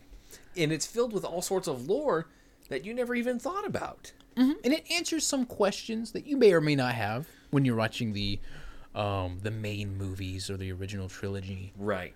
I feel like some side stories help the movies, and some side stories are just kind of there. Yeah. This answers a question you probably never had, and I don't think this game is one of them. No, I think it kind of does what we want what we wanted out of it, and that's give us more time with Jango Fett.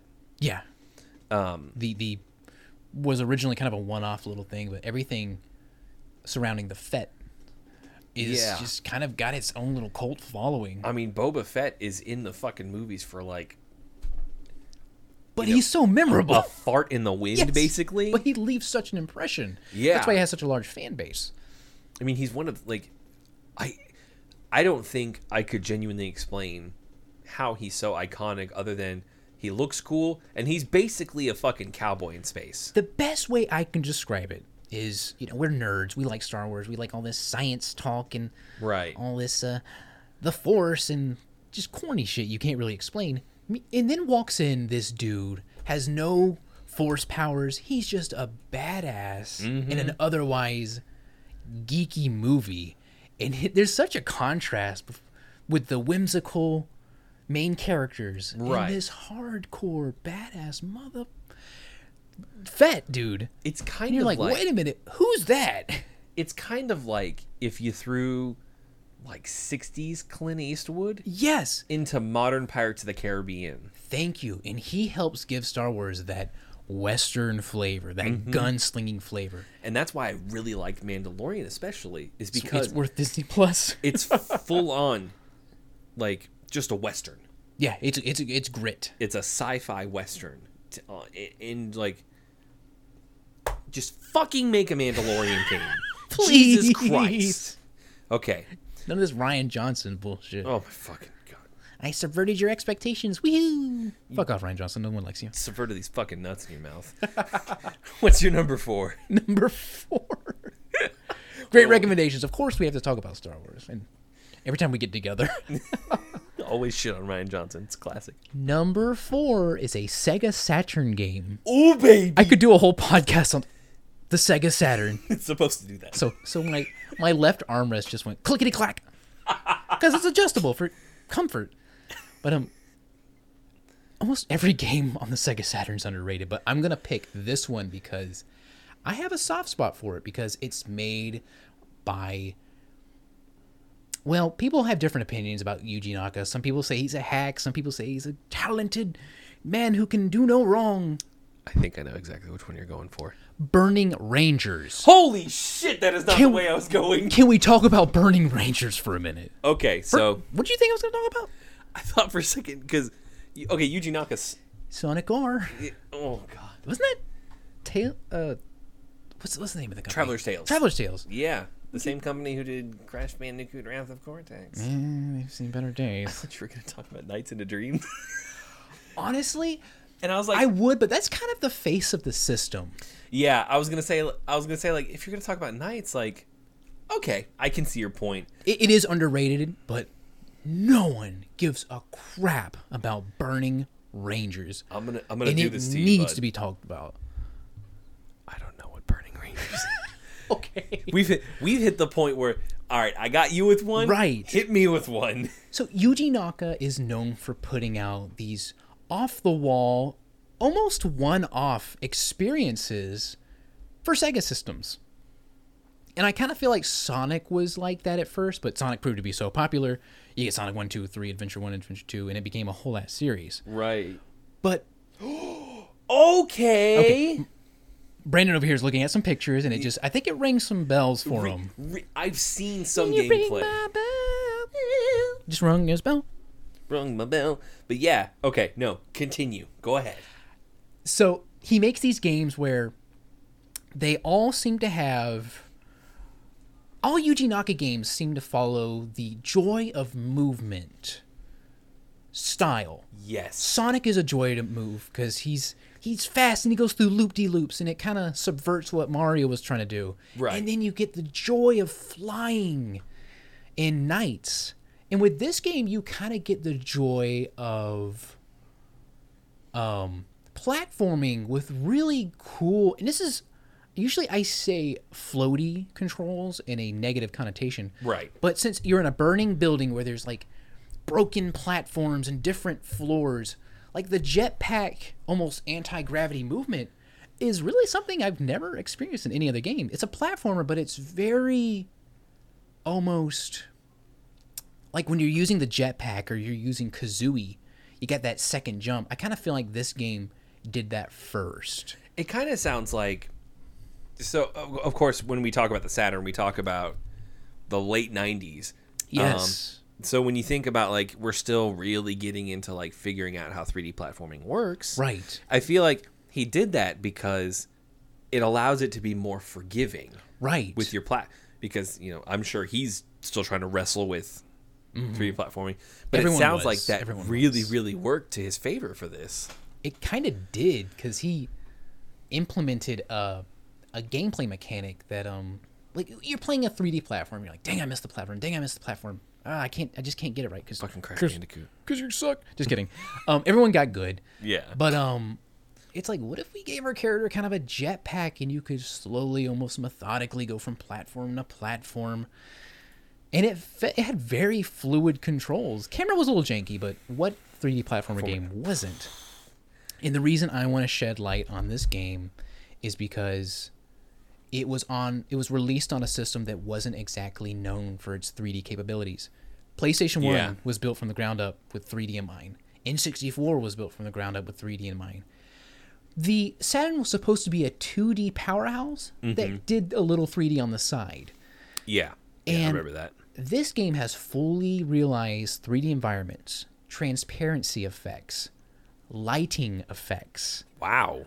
And you play as a guy. You're a futuristic group of people. This is basically what firefighters are like in the future. They got jetpacks, and this is gonna sound weird. Like, what kind of weird science fictional universe is this set in? But there's different colored fire that have different elemental effects, and it's just That's interesting. It is this super. It's a 3D game released during a time, and it's a 3D. And it released during a time where we're still figuring out 3D, but it's a 3D platforming game that's almost trying to do too much with the lighting and the effects and this and that and the polygon count. Runs a little rough, I take it. It does run a little bit rough, but you gotta admire it for its ambition. It's being created by a developer who's trying to think 1-2 generations ahead. Right, because this sounds like something that would be on the Dreamcast. And it's being squeezed on a system that is not known for doing 3D games. Right. And this is a recipe for an absolute shit show disaster. Mm-hmm. But it's not a shit show disaster. It's decent. It's not perfect, but it's decent. And it follows that Yuji Naka design philosophy of the joy of movement. And there's a new game coming out on the PS4, PS5. Balan Wonderland. Or Wonder something. And it follows this same philosophy. And if this game is good, Yuji Naka's back. Balan Wonderworld. Yeah, so if you're hyped for that game and you want to go back and kind of play what some of Yuji Naka's other experimental games, which Balan Wonderland is. I keep saying Ballin' Wonderland. Ballin'. Like I'm Chad Warden over here. then play Knights. Then play Burning Heroes. Because this man was really trying to innovate back then. Perhaps he was a little too ahead of its time, and the tech just wasn't there. But it's so admirable to me. But I will say this now. I am always willing to forgive a game's faults when you can see the ambition and what they were trying. Yeah. Or be more forgiving. Like, the frame rate's a little janky, but look at what all he's trying to do with it. Exactly. There's frame rate because a game is poorly optimized and not made well. There's bad frame rate because a game just sucks. Right. But then there's bad frame rate because the game's trying to do things that's a generation ahead of its time, and it's struggling. That warrants admiration from me, even though the game is a little janky to play. But my God, Burning Rangers is a showcase of what the Saturn could do. I'm going to have to play that one. You are going to have to play that one. And that's that's number 4 for me. Number 4, yeah. Yeah. Yeah, no, I think Balan Wonderworld is going to be an interesting title. Get hype. I love Yuji Naka. Square Enix giving this man his own studio and a big budget to make the hit. Sega's Golden Boy is now working for Square Enix. And it's funny that he said, And they like, have faith in him. I asked for a chance to make a title, and they said, He's all a right. visionary. I love Yuji. They said, all right, we'll give you the money you need, but you got one game to make this right. You got one chance to get this right, because they opened up a studio for him. He's kind of getting the take my gamer card away from me. Who made the Metal Gear series? What's his name? Oh, Kojima. Kojima. I knew that. I was just testing you. Who made that Death Stranding game? But yeah, he's kind of getting the same treatment. Like Sony's like, hey, we know who you are. Do your thing. Here's a blank check. Make your title exclusive to us. And Square's kind of like, we know who you are. You kind of made Sonic in these random, really creative one-off games in the past. What can you do for us? Mm-hmm. You're Sega's former Golden Boy. So and I hope it's good. I hope so too. Because Yuji Naga is not perfect. No, but again, I'm always The hustle's there. Yeah, and I'm always willing to forgive. Be more forgiving of games' faults if I can see, and there are games where you can genuinely tell, like, There's creative ambition behind this. Yeah, I mean, you talk about, like, so let's go on I want to go on a Ball in Wonderland that game's title's so fucking weird. Ball in Wonderland, whatever that is, the whimsical looking Alice in Wonderland with the flying puppet that looks like knights. It really does. I don't know what it is. So, with the DualSense, the whole thing they're talking about is like the haptic feedback, the immersion, the way they can control, like how if you close your eyes, you can tell like whether you're walking on sand or in water or on steel. Ooh, you can feel textures through the vibrations. Yeah, and a lot of reviews I'm reading are saying that's the game changer for this generation. That's what puts Sony over right now. Who better to take a new console and do some cool stuff with it than Yuji Naka? He's already said like all the forms that are going to be unlockable in the game that you can use are going to have different sensations with the DualSense. That's cool. That to me, that's some Kojima shit. Is like, all right, I'm gonna buy this.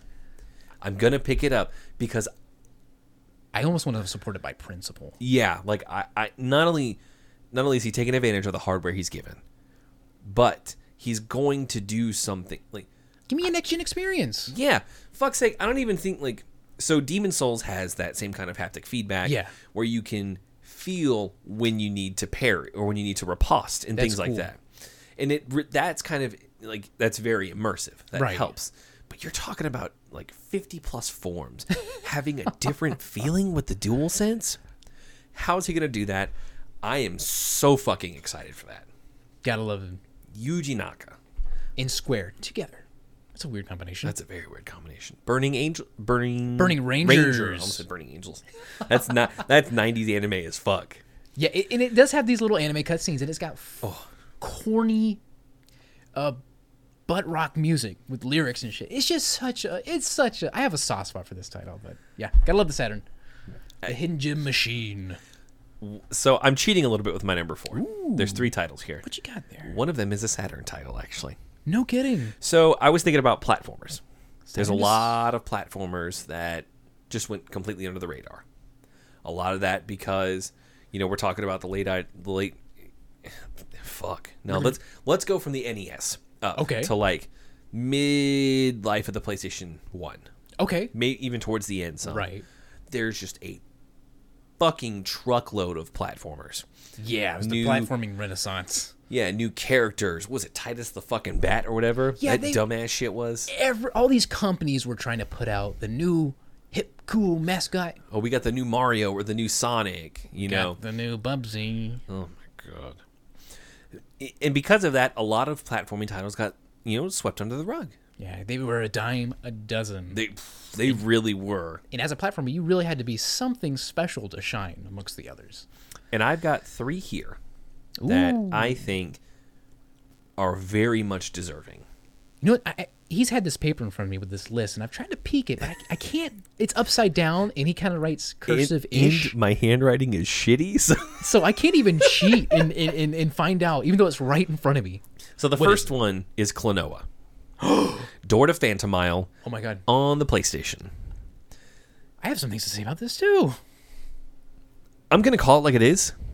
This is the single most unappreciated platformer on the original PlayStation. I think Klonoa deserved more. Klonoa, so it's Bandai's attempt at making a mascot for themselves. It was Bandai, wasn't it? All in. Because if you look on Klonoa's hat, there's a Pac-Man. Pac-Man logo. Yep. And this game, it's a 2.5D game. So you had 3D environments. Right. Klonoa was 2D, I believe. Klonoa and like character sprites and stuff. And if I'm not mistaken, it was 2.5D, but it was the first to like do that rotating environment thing. You know, yeah. Where the environment just kind of rotates and you got Klonoa. You know that effect I'm talking about? Yeah, because that was actually the first level. That is awesome. So what you did is you had this ring, basically. Right. And you could use it to hit your enemies to blow them up. Oop. Klonoa only has one jump, but she has a hover. Or he. I think Klonoa's a he. I don't know. It's a mascot. You almost blew my mind there. They only have one jump. So what you do is you inflate these enemies and you use them as a double jump or as a projectile. Ooh. So if you see a gem that's just out of reach, chances are it's a little bit of a platforming puzzle. There's an enemy coming around the corner. You're like, oh, I can just whoop, grab it, double jump. Now that's thinking outside of the box as seeing enemy Goombas in Mario. Just get them out of your way. They're in the way. Now, right. In this game, you look at enemies and you're like, wait, what can I use this for? Is there a out of height jump I need to use? Exactly. And that's the interesting thing. And of course, there's boss fights where like they'd send out minions, blow them up, throw them at them, right. all that kind of stuff. It's interesting that you bring up Mario and Goombas because when you think back to the original Super Mario Brothers, right, those Goombas are like the test for you. That's how they teach you, right? Yeah. Here's some Goombas. Learn how to defeat enemies. You experiment. You jump on them. Right. They're like, gone. Can I touch them? No, I'm dead. Can I jump over them? Okay, cool. Can I jump on them? All right, great. I can do that too. So now I know this is what I can do.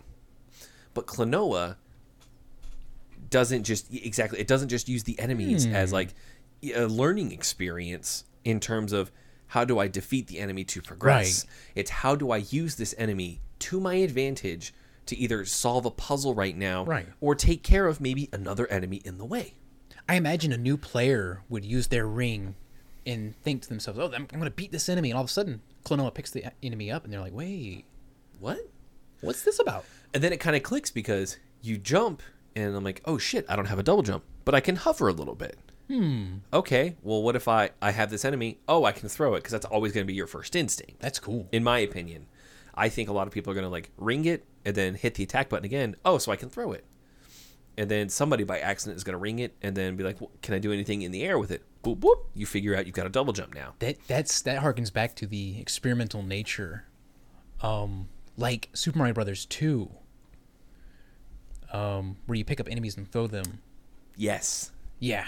I feel like Bandai made such a unique and great game and nobody talks about it. Even the remake on the Wii, and I fucking hate it. And the sequel on PS2? PS2, which was just as good, by the way. Klonoa for Smash. Oh my god. Yahoo! Fucking nut. I do remember Klonoa saying, Yahoo! Yahoo! Yahoo! Mm-hmm. So cute. So the unfortunate thing is, it's expensive. It's one of those games. And we're talking about both the PS1 version, if you want to get the first game, both the PS1 version and the Wii version. Both games are low print runs, didn't sell very well, so there's not a shitload of them out in the wild. Kind of buried under all the Marios and the Crashes and the Spyros and the Banjos. Because you're also talking about a PlayStation 1 that had Crash and Spyro at this point. Yeah. And like they're hard to dethrone. They are. So I'm going to cut that one short, unfortunately, because that's going to get its own video as well. Yeah, I'm trying. I'm doing my best not to go on full ass tangents. Dude, I feel you. It's so difficult. But the longer the podcast, the more the listener has to listen to. Yeah, I love pulling up a long podcast on road trips and stuff. I do I'm that. sad when they end. Even though they're like 3 hours. Like, oh, that's all. I do that with So where I work, there's a kiosk outside, and I'll always throw an earphone in, just throw on an episode of a podcast. Awesome. So, you know what? I'm going to save that one for last. The third one I have listed here. Okay, so it's Mickey Mouse and Castle Evolution. Okay. Specifically, it's the fucking remake. Nobody's talking about this. And I'm telling you right now, it's a fucking great remake. I agree with you, because the whole point of this episode is to shed light on games that don't get enough attention. Now we're talking about a company who tried to do just that. Tried to shed light on a hidden gem of a game for Sega Genesis. Mm-hmm. And it fell just no as one flat. cares. And that's fucking crazy to me, right? So it's Mickey Mouse. It's Disney. It's iconic. It is the hottest property in the world. Mm-hmm. Are you kidding me? How? And look, the game can be beaten in I beat it in 2.5 hours straight. Okay. What was that? Not the most fun 2.5 hours you've ever had in a 2.5D platform? It's so good. Let's take everything about Mickey Mouse Castle Evolution that made it great. The platforming is a little floaty, sure, whatever. Yeah. But you have a projectile to make up for that, so you don't have to you don't have to jump on them, you don't have to butt slam on them. You don't. You have this very creative design, right? With my favorite will always be the playroom, where it looks like Mickey's been shrunk down to the size of a toy, and it's just this. It's almost like a Toy Story vibe, right? And it's this really unique because especially in the remake, there's planes with different textures and models, and there's nutcrackers of different colors. And you couldn't do this on the Genesis. No. I remember on the Genesis, I think they had just a couple colors, which is great. Yeah. It's a great way to identify because the planes had different flight patterns. Yeah. It's some would kind of wave up and down. Very colorful and bright, vibrant game that only benefits from being remade. I love the classic, but my God, it's beautiful. Nobody's talking about it. No one talked about the original either, so it kind of inherited that, unfortunately. That really is sad because I feel like, when we talked about Spider-Man earlier, it's a licensed game. It's a licensed Disney game on the 16-bit consoles. So yes, we had Aladdin's, we had Lion King's, we had some other shit I can't think off the top of my head right now. It's in this weird position where it was probably made to appeal to very young children. Mm-hmm. And that's great. Kids can play it. But I don't think kids can truly appreciate, graphical fidelity and good controls. Just how good it is. Because when an adult plays it, whoa, this plays well. And that bump to 60 frames a second, oh my God. That platforming is so smooth. Platforming really benefits from extra frames. If you have, and it's on PS3, 360. Yeah, it's kind of lingering in last gen. They never had a physical release for it, unfortunately. So it's on Steam. Yeah, it's on Steam. So definitely buy. I bought it for $2 on sale. Get it on sale, and I would have very soon. I would have bought it full price. Full price. I think it's $5 or $10. Anyways, I'm so glad we're talking about this. It's so good. This is probably one of those games that I feel most passionate about because it's look, I get that people don't like Disney. I understand Disney is a powerhouse right now. Yeah. And they have almost a little too much power. Whoops. But Castle of Illusion, the remake, you know what? If you want to play either version, fine. But the remake deserves to be played. Yeah, because it follows the formula of Spyro got his remakes, and it did well. Yeah. Crash got his remakes. It did well. What about Mickey? What did they do wrong? Mickey got dickied. Mickey got dickied. And the last one is a Sega Saturn game. So when I was younger, my dad worked at an appliance parts store, Monday to Friday. I remember that. He had what he did. He was a salesman, but he had a bunch of friends there, ton of friendly customers who always came in and chatted with him. One of them came in and said, "Hey, you got a kid, don't you?" And he goes, "Yeah, I got two of them." He's like, "Either of them a gamer?" He goes, "Yeah, my son is." Hands him a Sega Saturn. Oh my God. 2 controllers and a couple games. Lucky guy. My dumbass sold it, unfortunately, when I got older. Like a fucking idiot. I made so many terrible choices as a youngster. Youngster Joey. If only we could see the future. Right? Came with Mega Man X4. Ooh. Came with Virtua Cop. Good bundle. Daytona. Daytona. Daytona Speedway, I think it was. Daytona Or Daytona Racing USA. Racing USA. And then it came with one more title. One that I'm pretty sure is Ubisoft published, maybe developed. This game is good. I think I know what it is. But what might be and I'm going to make a big claim here, the single most unappreciated platformer of all time, because it was locked to the Sega Saturn, and it's a little title called Astral. Oh my god, this game is beautiful. Astral is... You want to talk about how the Saturn was a 2D powerhouse. Thank you. Holy shit. Astral has some of the most fluid movement. It has some of the coolest looking and feeling combat. The platforming is... I'm going to say it. It's perfect. At the time, it was the true next-gen experience if next-gen was going to be awesome 2D. The sprites are so gorgeous. It's difficult, but it's never so harsh that you feel like, okay, the game's just being cheap now. It's not the Lion King.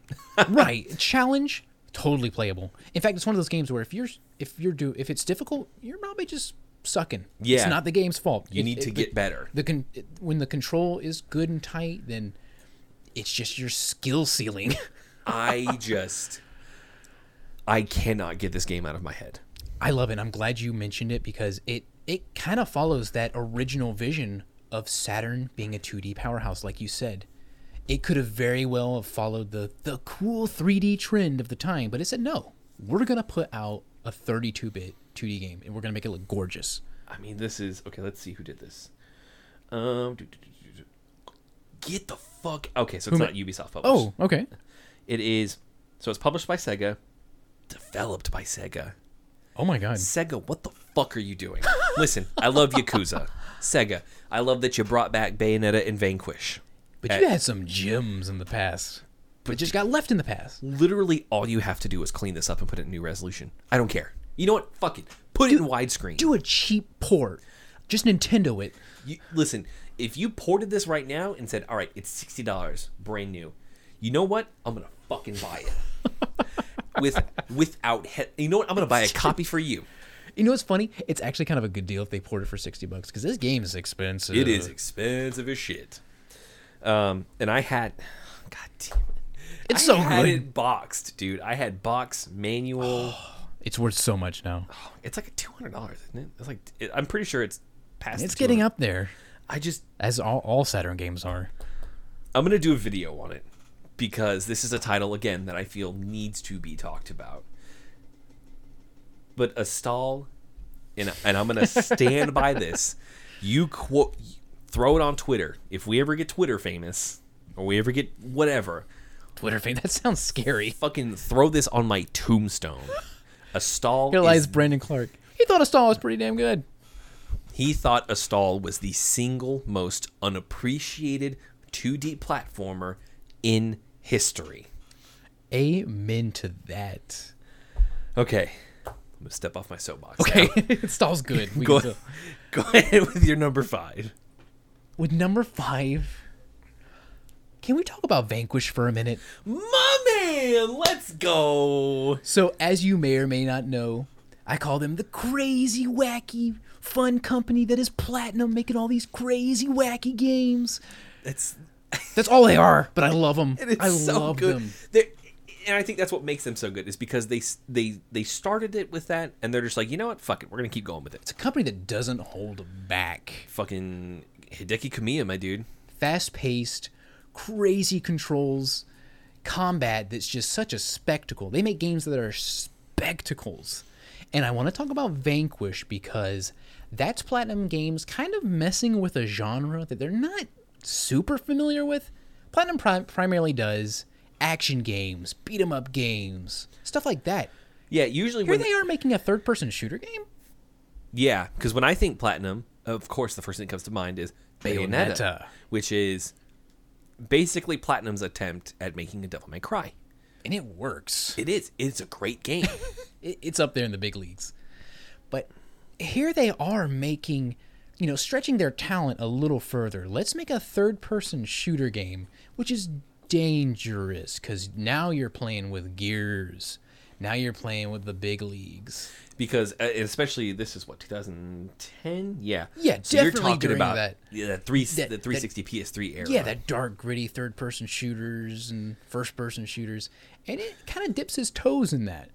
And I think, unfortunately, that's why it was a little bit slept on because people are like, third-person shooter by I don't know what this game is, but I'll stick to Gears, I'll stick to this, I'll stick to that. Yeah, and I'm pretty sure it was full price too. Yeah. So full. And here's the thing about Platinum games. I believe they fall into the same category as Capcom games naturally, where it's shorter. Mm-hmm. Like for example, Devil May Cry 5 is, if you play on normal mode, it's probably about 8 hours, but the intent, the game is designed for you to replay it. Yes, the Platinum is known for their scoring system, their style points. Yeah. You can beat the game by a thread and just get awful grades, and you can't help but look back and wonder, like, how can I beat it, but how could I get more stylish? It's that arcade, it's that very Japanese arcade mentality. Mm-hmm. And I love it. If they made it work in a very console type way. Mm-hmm.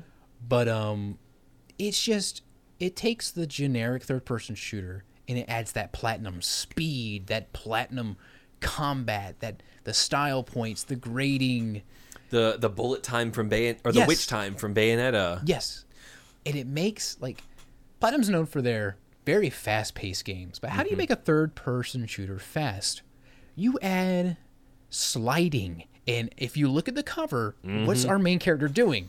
He's sliding on his ass, because that's kind of the gimmick of the game. Platinum's kind of gimmicky, but they have fun gimmicks. Yeah, it's not like it's not a dumb, like, pointless gimmick. You're exactly right. Like, It plays into the style. Yeah, The grading. It's the whole. It's the most important mechanic in the game. Right, exactly. Because when you're sliding is when you can slow down time. So if maybe things are going a little too fast for you, you catch your breath, take the shots you need, get back up and keep going. Exactly. And once you get into that, once you start understanding the fluidity, you can slide and get up and slide and get up and duck and cover. And it's a game you almost want to show off playing. Like, look how good I got at Vanquish. And when I first started playing and I did the sliding move, I thought it was a mess. I'm like, oh God, I can't control it. What is this? What's this doing? And then I got good. And then you realize what this is for. And it's kind of this inaccessible feature at first that you start to learn how to utilize. It's very much like, I'll go back to Devil May Cry. You can play Devil May Cry 3 and probably get through it by just mashing the triangle button and maybe, shooting your guns, swapping your weapons every once in a while. But where it really starts to shine is when you take advantage and learn to utilize the mechanics they give you. Exactly. Like with Vanquish, yeah, sure, you could probably just slide around everywhere, look like a dick, and use cover. You could treat it like Gears of War, Right. but faster. It's a tool.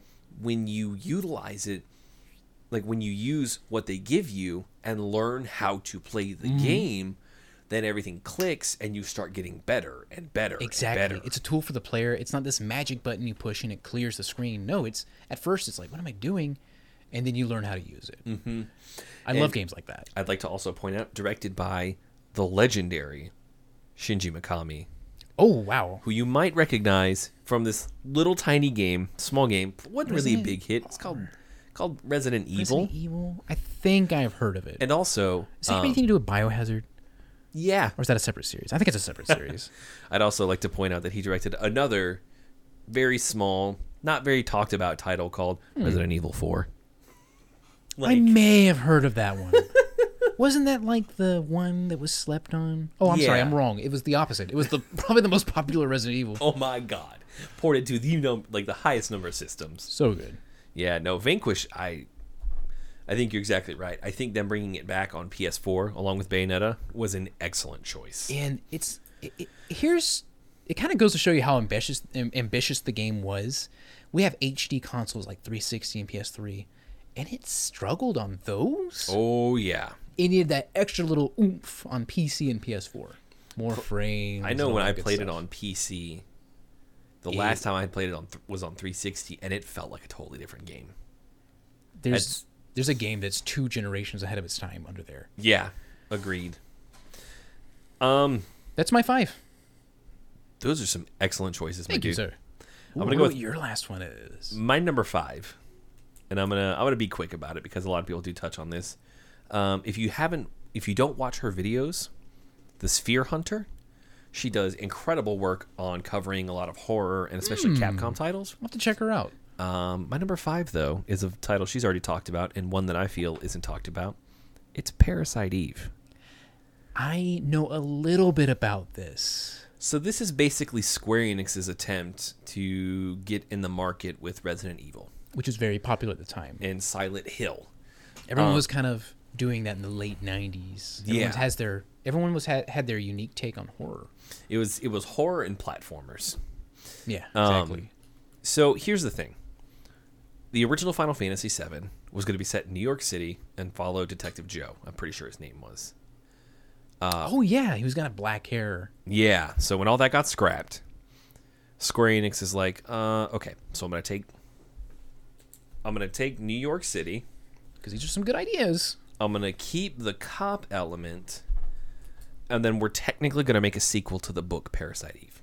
Boom. So there's a book, a Japanese book called Parasite Eve, I think you were the one who told me this. and this essentially acts as a sequel.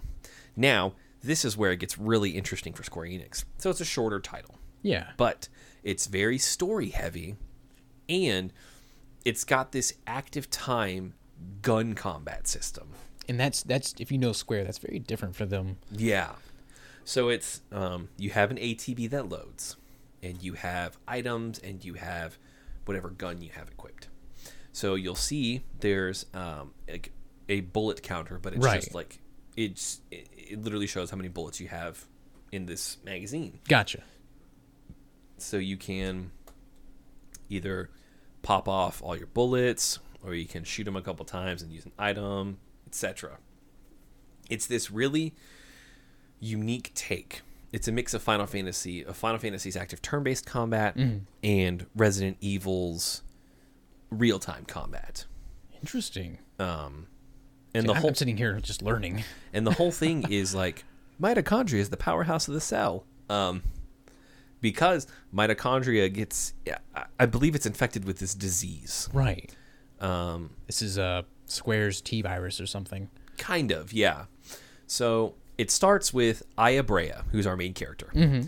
She is going with her date to the opera, which is where Eve is. That explains the opera house opening. I was so confused. I was expecting like more generic Resident Evil, right? Silent Hill type environments. It almost reminds me of Final Fantasy VI in the opera scene.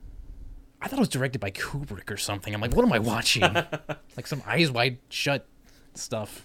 So everything's going fine until Eve starts, doing her shit, and the whole theater spontaneously combusts, except for Aya. Right. Aya starts chasing her. We go down into like the dressing rooms and stuff, like this lower level of the theater, and we see this one cutscene, and this is where you can tell it's based on Resident Evil.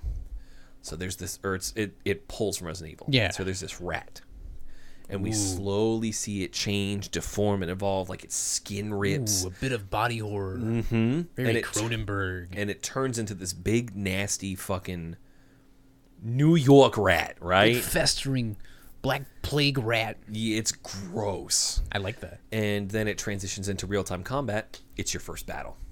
Oh, that's different. And then, of course, there's a couple of other parts where, like, you walk into a room and this burning body comes towards you, and it falls down. It's this very good. There's some creepy enemies in this game. So you think, like, with Resident Evil, it's all about, like, the atmosphere and the gore aspect, right? Yeah. And it's zombies and Right. and infected animals and stuff like Yes. that. Like the giant snake, the spider. Hashtag bring back the giant spider and snake for Resident Evil 8. But with Parasite Eve, you're exactly right. It's very Cronenberg. It's very body horror heavy.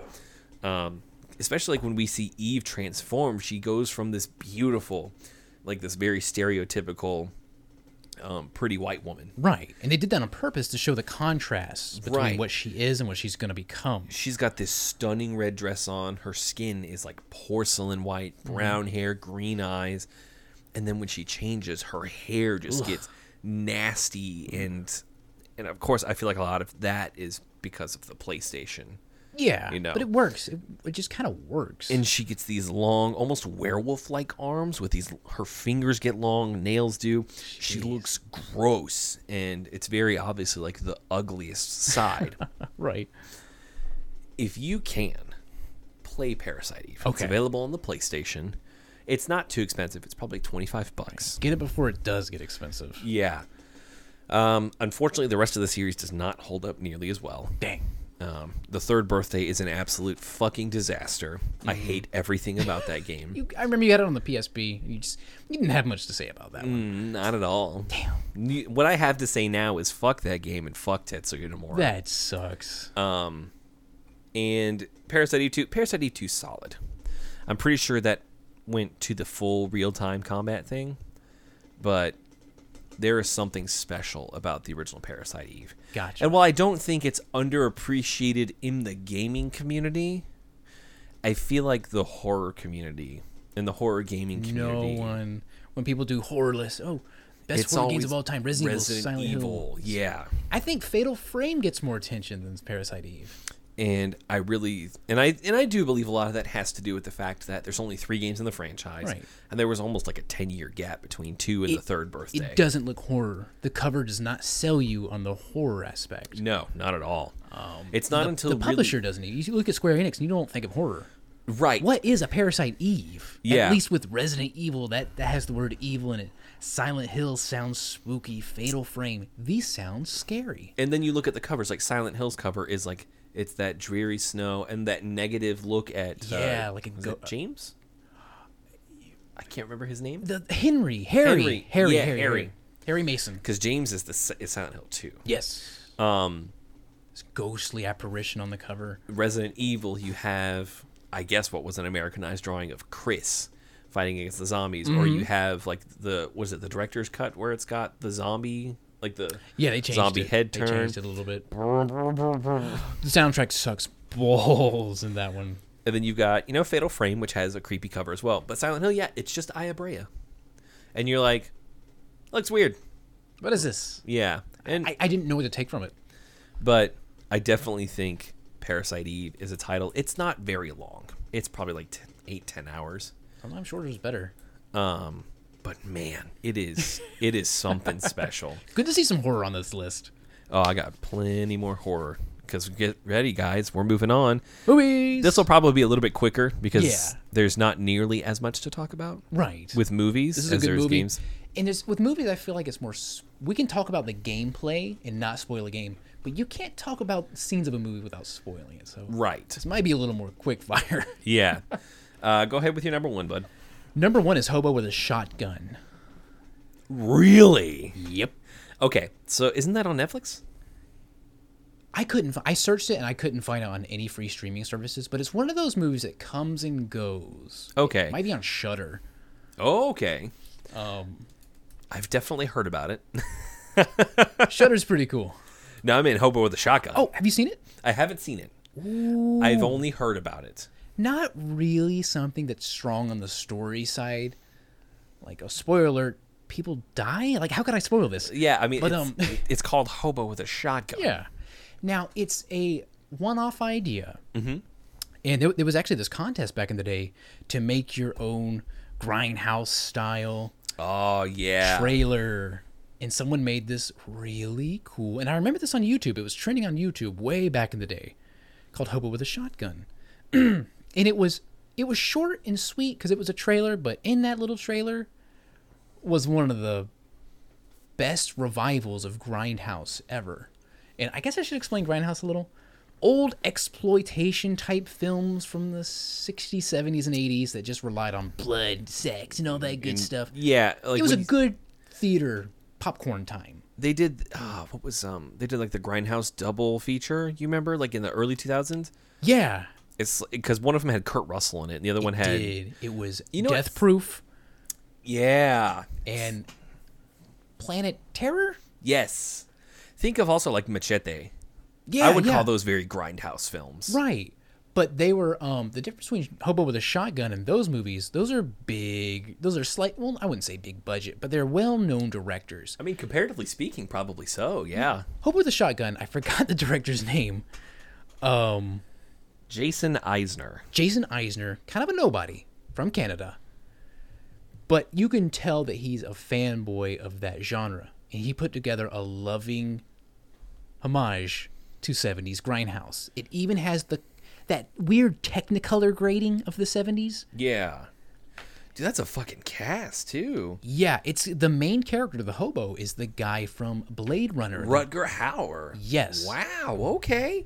I mean, yeah, and you're talking about a budget of $3 million. Man. It's got the Trailer Park Boys dude. Yeah. He's also in that other movie we talked about. He just keeps showing his face in good movies. No kidding. But it is a celebration of Grindhouse, and I recommend it very highly. So we're recording this as of November 7th. It is available on Tubi and Vudu for free. Ooh. I'm sure with Vudu it's probably with ads. I love Tubi. And the whole thing with Tubi is that it's free because of ads. Yeah. So if you're willing to do that, cool. Check it out. I'm going to check it out probably this weekend. Good stuff. My number one is a hugely fucking popular film. Why is it on the list? Yeah. Because people don't following the criteria. Yeah. Because people don't appreciate it for what it really is. Exactly. And that's kind of been the case with some of these games in movies. My number one's Paranormal Activity. I'm talking about the original. Really? I think Paranormal Activity is one of the most unappreciated horror films of the last 15 years. You know what's weird? It being so popular and trendy kind of worked to its detriment. I absolutely agree. Because it's just like... horror aficionados kind of roll their eyes because they're like, oh, it's that one film that trended. No, we went the art house horror and stuff. Yeah. And I would promptly tell them to watch the fucking movie. Right. And gorehounds kind of roll their eyes at it too because, you know, you're talking just about webcams and stuff. Let me look up its exact budget. But you're talking about a film that was shot and edited in a week. That's efficient for what it is. So, yeah, exactly. Okay, so technically it has a budget of, what is it? Oh my god, are we really talking? I want the film. Yes, thank you. The subject matter, Paranormal right? Activity. So its budget $15,000. Now a lot of people are like, God damn, $15,000. That's a lot of money. Think about it like this: Halloween had more. The first one. $15,000, and it made almost $200 million at the box office. That's quite a profit margin. So they finished. They did the whole film, $15,000, and then when Paramount acquired it, right, they reshot the ending and added some extra stuff. Just a little polish. They gave them $200,000 to do that. Ooh. So when they originally shot the film and planned to release it, $15,000. And even still, $215,000. Hobo with a Shotgun was $3 million. Yeah. And that's still considered lower budget. And it absolutely is. Here's the thing. Everything about Paranormal Activity is for the last minute. Yeah. And I know there's a lot of people who are like, oh, there's cheap. I don't like cheap jump scares. That's the thing. Everything in Paranormal Activity is for the last minute. And I realize that doesn't sound super rewarding. Right. Because I'm it's like... very much the Jaws type situation. That's all this talk about Jaws. Fuck, and blah, blah, that's blah. perfect. You don't see him till the end, but it's worth it. That payoff is nice. You think about, like... Here's another one. Let's go with gaming comparisons. Sephiroth in the original Final Fantasy VII. Him shrouded in mystery is part of his legacy. For the first, 5 hours of the game, they constantly just tease and talk. They never stop talking about Sephiroth, but have you seen him? Nope. Not really. And when you do, and when you realize, and when you see the Midgar Zolom, and you see him, and you see what he's capable of, absolutely petrifying. I remember playing 7, small tangent, playing 7 and seeing that there's this enemy that's hard to beat, this giant snake thing, and it's a pain in the butt. And then you see one impaled on a stick, and Cloud looks at it and says, "I think Sephiroth did this." And that's after that you go shook me. You go all the way around, from your asshole to your elbow to get a fucking chocobo, just to be able to get past it without being caught by one of the Midgar Zoloms. And that will shake you. And this kind of follows that same idea. Exactly. It spends this whole movie just slowly building. It's not like a slow burn like the original Alien where the whole third act is like, oh shit, we're fucked.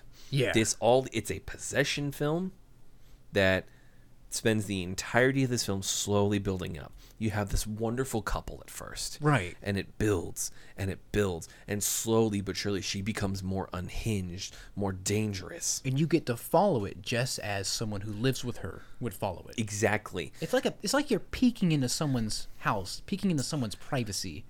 I'm going to say this, and I'm probably going to piss a lot of people off. Uh-oh. I think Paranormal Activity is the next generation Blair Witch Project. I was actually going to touch on that, and I completely agree with you because found footage had come and gone. Like, there wasn't much more you could do with it, but whoever made Paranormal Activity thought outside of the box. Okay, we live in the year, whatever it was. It was 2007. Okay, mid to late 2000s. We have webcams. We have phones with cameras. How about that be the found footage instead of film crew going around documenting things? Yeah, exactly. What if the camera's all around us? And it kind of gives you that sense of invasion, like you're in this normal family's house, and you kind of shouldn't be. It's forbidden. Like what happens Right. behind closed doors since. And I think that pushes found footage in a new direction. It's the next step for found footage, in my opinion. I agree wholeheartedly. And I think that by making both of them, or making especially the boyfriend, well earning, like he makes a lot of money, you can buy the fact that he buys like 3 or 4 high-end prosumer cameras. Right. And that he knows how to work with... It's a techie. Yeah, exactly. And in a day and age where that's kind of becoming more and more of a cheap consumer product. And you're also talking about a movie that was mostly improv. Okay, this I didn't know. There really wasn't a script. That is good, because if you're filming people in their natural habitat, that kind of should be improv. Because that way you buy it. And I think they said they auditioned like thousands of people before they found 2 people who really worked together well. And I think it really pays off, and I think that those last 2 or 3 minutes of Paranormal Activity are fucking terrifying. Yeah, I was shook. Like the whole time I'm watching the movie, every time it's at night, because everything happens at night mostly. Right. You hear the witching hour. Yeah, it starts small, and then everything this demon does gets bigger and bigger and bigger and bigger until, of course, the ultimate ending. And every time something like it would turn to night, I was like, oh God, what's going to happen next? Every time I was expecting like, ooh, jump scare. But they never went there. It wasn't until the very end where everything hit. And I get goosebumps thinking about it now. That was spooked. I'm not going to lie, I was spooked. I wish more people would give it the respect it deserves. The franchise sucks ass. Yeah, it was running to the ground. Oh, yeah. Way to stretch an idea so thin that you could see through it. Yeah. That's a shame. Should have been a one-off thing like Blair Witch. But the Paranormal Activity, the original one, I think is not unpopular, but it's unappreciated for what it did in finding a new way to move a dead genre forward. I mean, so much, like you're talking about a genre so dead that when they did Blair Witch Book of Shadows, the sequel to the original, first of all, second of all, there was no found footage. It was a standard shot film. Which missed the point Entirely. Right. Now, of course, don't run an idea into a ground, but at the same time, don't bother changing it if it's not going to do anything. Right. Now, to be fair, I don't think you can ever replicate the Blair Witch Project again. You're talking about a time when the internet was new.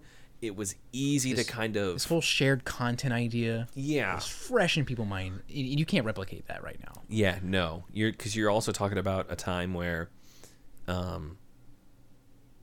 maybe for a little while you can convince people, oh shit, this is real. Like they watch the movie and they're just like, holy shit. And I think Paranormal Activity is probably the closest we've gotten to it since then. The modern day found footage. Yeah. I'm going to scooch this in here real quick as just a recommendation for you. Do you have Shudder? Yeah, I have it on and off. Okay. I'll probably get it again. When you have it on, watch, there's a movie, fuck it, Doug. What is it called? me pull up my Shudder account real quick. Shudder. Dun, dun, dun, dun. That's Strutter. I fucked that up. Lol. Come on. Where you at? I'm not stream. Who does Shudder TV? Nobody does that. My list. It's called Host. Ooh. It is a film that was filmed and edited entirely while in quarantine in the UK.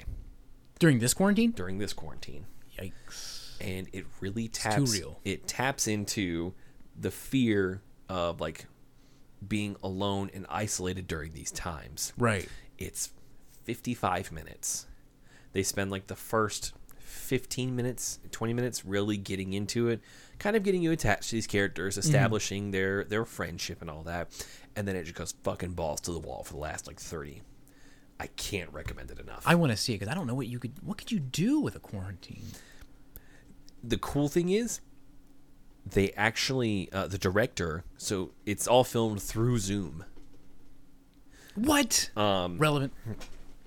And that's scary because everyone has Zoom.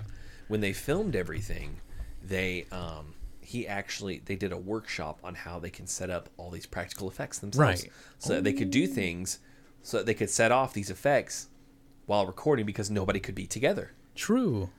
I'm a sucker for practical effects. And it's all small shit. It's like a book flying across the room or a chair getting pulled back. But it is ingenious that he managed to write, direct, shoot, all and edit remotely. a film. All this is being directed and acted. Probably miles apart. Insane. Can't recommend it enough. That's awesome. Since we're on the topic of paranormal activity and found footage, what's your number 2? My number 2 is... I should have made that joke earlier, but... My number 2 is a very controversial and sensitive topic. It is... I'm interested. I think it was early 90s, like 91, 2, or 3. Mm-hmm. But it's Joel Schumacher's Falling Down. I'm not aware, actually. This was a movie that when it came out, it was just kind of tasteless and pointless and swept under the rug, understandably.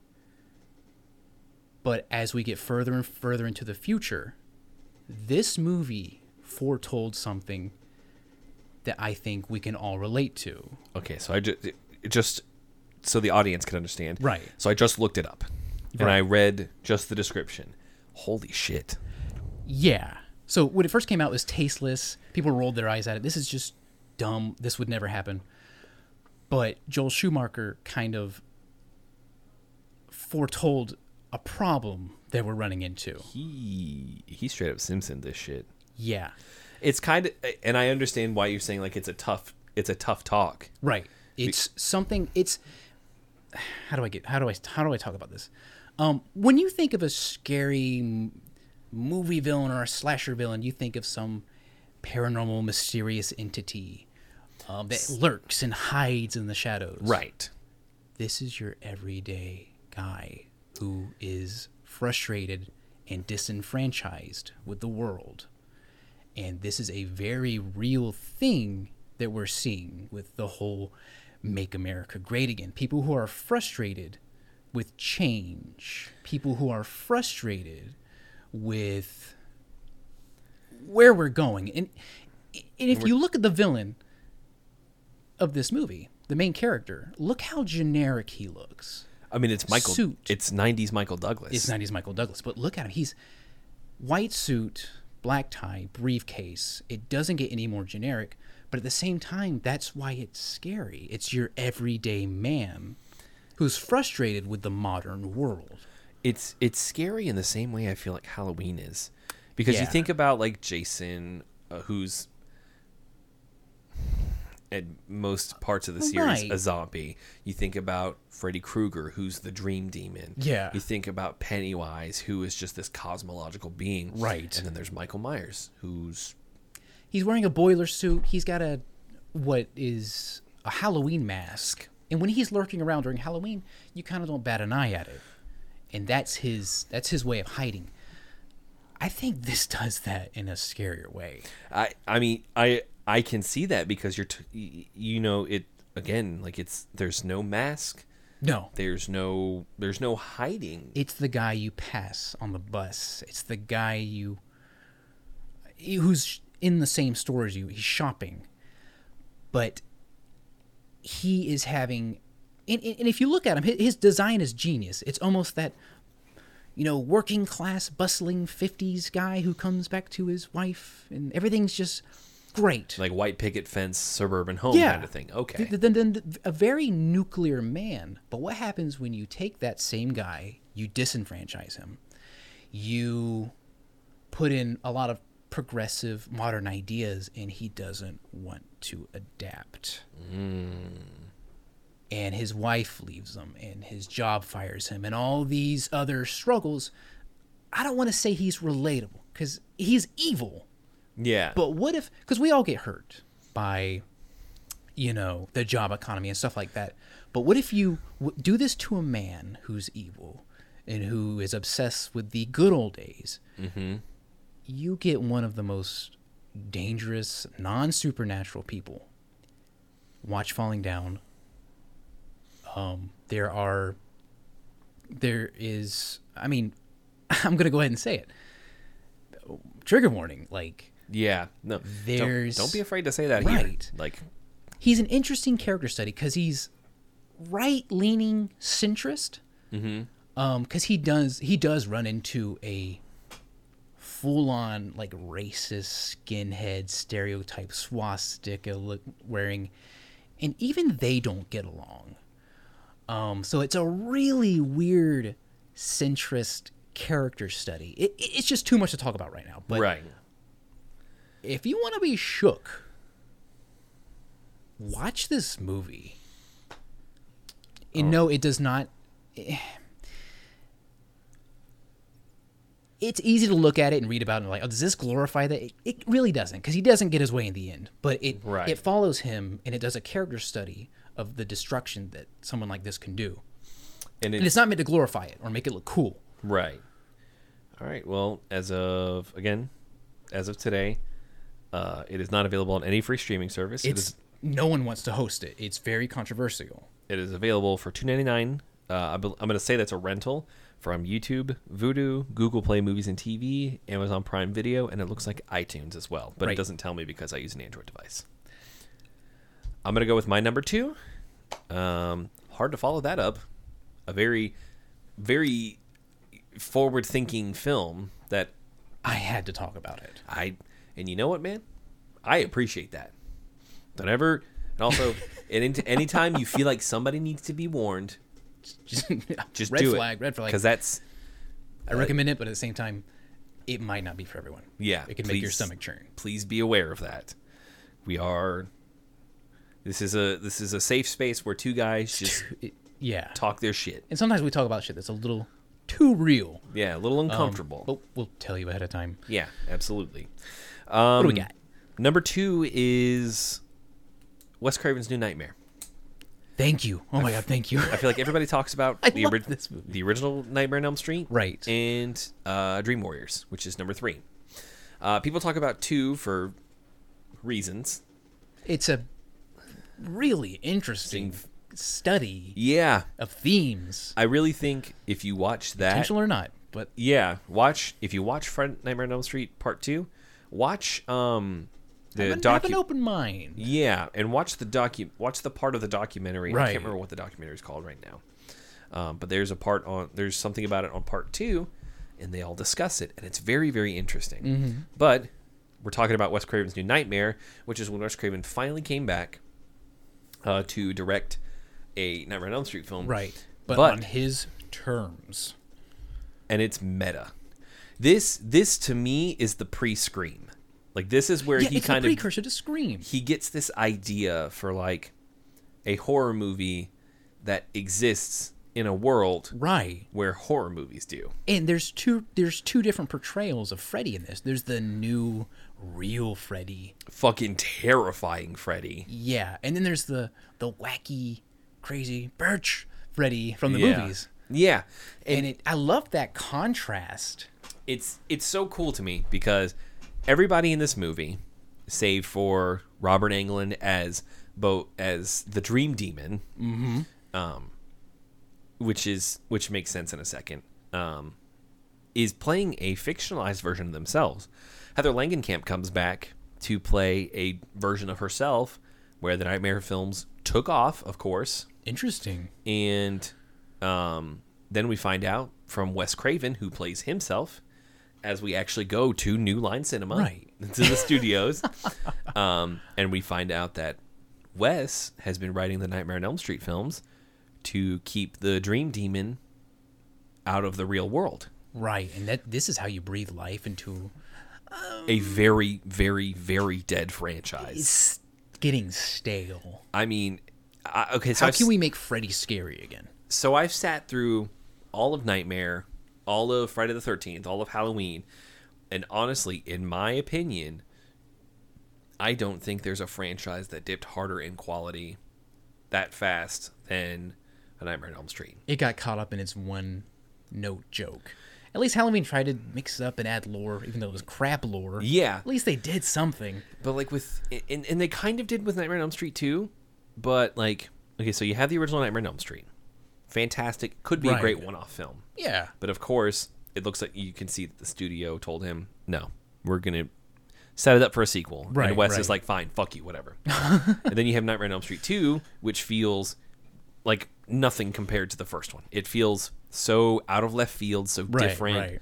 And then you have 3, where we get Heather Langenkamp back, and we really kind of start to dive into this idea that that like in our dreams we can combat. Yeah, they started experimenting with that a little bit. He's a little goofier here. I mean, welcome to primetime, bitch. He became a fan favorite, so they started to have fun with him. Yeah. He's a wisecracking smartass. And as you get further in, they try to tackle harder topics like Freddy's birth, who his mother is, what he went through. And but everything around them is just so bad. It's the characters they introduce in each Nightmare film. what movie were we talking about? It happens that it really do be like that. But after 3, 4, 5, whatever, it's like every time they introduce this new set of colorful characters, I started to roll my eyes because I'm like, oh, they're just gonna die. Don't try to charm me with these characters, because they're just more bodies. That's why like I think Halloween, like from 1 to 2 works well, and Halloween H2O, as garbage as it's aged now, they tried, worked well because it had Jamie Lee Curtis, and that's why I think 2018 works so well too. Busta Rhymes. That's Resurrection. Okay. That movie's fucking dog shit. Put in the trash. Oh my god. And then burn that garbage can. Mm-hmm. And that's why I feel like, as much as people are like, oh, well, I'm not expecting my slasher movies to have a good story, but that makes horror so much more effective. That's why... Right. When you talk about, like, Nightmare on Elm Street 1... it worked so well because it had a small cast of characters, and every time a character died, you're like, oh, shit. Sure, maybe you didn't care about them a ton, but when you start with, just like 4 people or 5 people, right, and then all of a sudden they keep getting knocked out one by one, you're like, shit, eventually, like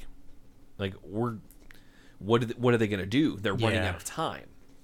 Whereas, like, with slashers, like... not Nightmare on Street, like Friday the 13th, you have this big group of people, and you're like, oh, you're gonna die, you're gonna die, you're gonna die. It's easy to predict. Yeah. In the first few frames of the movie.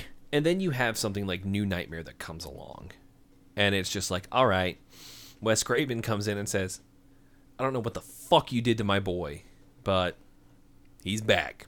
And they have this redesigned Freddy who is absolutely mortifying. I love this new design. This is the scariest Freddy's been since the original film. And I think it's better than the remake Freddy. Oh, yeah. By design, yeah. The movie itself is up in the air. That's one that hurts me. Because I think the remake is not good. But I also think that Jackie Earle Haley got dealt a shit hand. Poor guy. He's a talented young man. He's so good as Freddy. He was good. Like, I really liked him, but just everything around that movie was ass. Right. Somebody brought up the idea of Kevin Bacon as Freddy, and I was like, yes, yes, yes, yes. Kevin Bacon was in the first Friday the 13th. Yep, sure was. Yes, he got Savini'd. I think that what I'm using that from now on. Get Savini'd. I think Get Rob Bottoned. You don't want to be Rob Bottoned. Was Footloose before or after that? That's a good question. Because that's like Footloose. Kick off your blue suede shoes. Let me see. Okay, 84. Okay, so wow. So I mean, yeah, no, it was a little bit after. Okay. Boy, talk about a jump. Yeah. But I think New Nightmare is instrumental in the creation of Scream. And I feel like it's instrumental for the slasher genre. I agree. Because you're talking about a genre that at this point is dead. Like there's one note. I'm gonna be honest. People are gonna hate me for this. I fucking hate Chucky. I do not like Chucky. I don't think any of those movies. Like I love. Is that Joe Dante? No, that's Don Mancini. Don Mancini. Okay, I don't. Joe Dante. He did Little Soldiers and Gremlins and The Howling, the original Howling. Right. Okay, a fucking great movie on its own as well. But they did well in theaters. I'm pretty sure. Right. But I don't like Chucky, and the '90s really didn't produce a lot of good stuff. I rank Chucky a little lower on the iconic slashers. Yeah, but so when you've got something like New Nightmare, and then you've got where you can very obviously see the basis for Scream. Right. You can't help but think, why don't more people talk about this? Because you don't often do the meta thing in horror. Yeah, and it kind of set the foundation for that meta subgenre that Scream flourished on. Right. Even though Scream... It launched it. Yeah. And I think when people think about that, they're like, oh, you mean like the original Scream? Excuse me, let's go back a little bit further. Mm-hmm. And let's give New Nightmare the respect it's deserved. Thank you. Go with your number 2. My number 2 is... Oh, wait, number 3. 3, yes, I'm sorry. I don't numbers. Brazil. The country? You'd think. It's a movie literally called Brazil. And, oh, God. It goes... so I'm Googling these if I don't know them, and it goes Brazilian. Wax. No. Search Brazil. The movie. Look who it was directed by. Come on. Yeah, Terry Gilliam. Get the fuck out. It is the most classy, imaginative, but also wacky British humored movie by Terry Gilliam I've ever seen. So just to kind of give an idea, like of what type of film it is. Right. According to Wikipedia, it says Brazil is a 1985 black comedy, satirical dystopian science fiction film. And if that doesn't pique your interest, I don't know what will. That's a fucking mouthful, man. And it has scary, futuristic, almost Orwellian nightmare concept, but it somehow manages to make you kind of laugh, and that's because it's directed by Terry Gilliam. And that's an accomplishment, honestly. Yeah, and it's showing kind of where we're going. It's like it shows how good technology is getting, but also how pointless some of this shit is. Like you think we have flying cars, but now we got stuff that just does dumb shit, and all the tech in this movie is dumb shit. And it's kind of that wacky, dry Terry Gilliam humor, that Monty Python humor. Yeah, and it carries that in. Probably Terry is one of his darker films. But you'll laugh, you'll cringe, you'll shudder, and it's beautiful. Watch Brazil. It's on Criterion. Okay. Do they have a streaming service? I wish they need it. Oh, so you're saying it's one of the Criterion Collection films? Yes. Okay. Criterion as a streaming service would be expensive. Oh my God, yeah. If they're Blu-rays or anything to go by. Jesus. So I forgot the last one. So real quick, for New Nightmare, it is not available on any streaming service. It looks like you can rent it from YouTube, Google Play Movies, Amazon Prime, and Vudu. Okay. And support your local video shop and maybe buy it there. yeah, do that too. And for Brazil, same thing. It is not available on any streaming service. It did get a limited DVD release, but believe it or not, the most common way to find it is on Criterion. Yes, they do restore it and add a ton of bonus features, but if you don't know, Criterion is a little expensive. So they have, did they do a DVD or Blu-ray release? They did a DVD and Blu-ray. Okay. Criterion. So there you go. If you want to own a physical copy. It's a beautiful case. Extra bonus features. It's beautiful. If you want to maybe give it a shot before you buy it. A little cheap rental. Yeah. Looks like you can rent it for $3.99 from YouTube, Google Play Movies and TV, Vudu, Amazon Prime Video, and iTunes. Perfect. Check it out. I mean, it's sitting at 98% on Rotten Tomatoes, and it's one of the best movies I've ever seen in my life. I'm telling you right now, I buy into everything my buddy Mike is saying here. Woo! We're both getting recommendations. Look at us. I'm going to go away from the highly rated movies real quick. Rotten Tomatoes. My number 4 movie is a movie that has a very special place in my heart. I absolutely adore it. I saw it 4 times in the theaters. Is this Guyver? I swear Nope. to God. It's the 2017 Power Rangers. Okay. Hey, sell me on it. First of all, it's Power Rangers. I know. Enough. But enough said. Here's the thing, right? It's a great coming-of-age movie. Right. You don't get the Power Rangers armor itself until the 3rd act. So that's kind of a hard sell for, like, kids, right? Understandable. There's some great action scenes in it, but it's the main characters that sell this movie for me. First of all, Elizabeth Banks as Rita Repulsa. Fuck yes. That sounds cool. Bryan Cranston as Zordon. Yes. Wait a minute. Yes, sir. Bryan Cranston did the enemy Zordon's voice In the new movie. and the he facial also capture. did. Enemies in the original show. So he's kind of like spiritually back. I'm going to fill you in on a fun little secret. Not secret, fun little tidbit of information. So, the Blue Ranger's name is Billy Cranston. Are you kidding me? As a thank you to Bryan Cranston for the work he did. Are you kidding me? I love that. And that goes for the original show as well. I'm a Bryan fanboy. And he does, not only does he do the voice of Zordon in this, he does the facial capture as well. Ooh. And in the opening sequence, when we see like the Mesozoic Rangers, as they're referred to, Yeah. which is like millions of years ago, we see him in this full kind of look. That's cool. And Bill Hader is Alpha 5. It's very good casting. Now, what really sells the movie is the main 5. It is the Rangers themselves. Gotcha.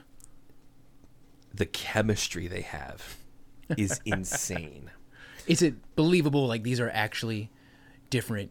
What is it? Teens? Yeah.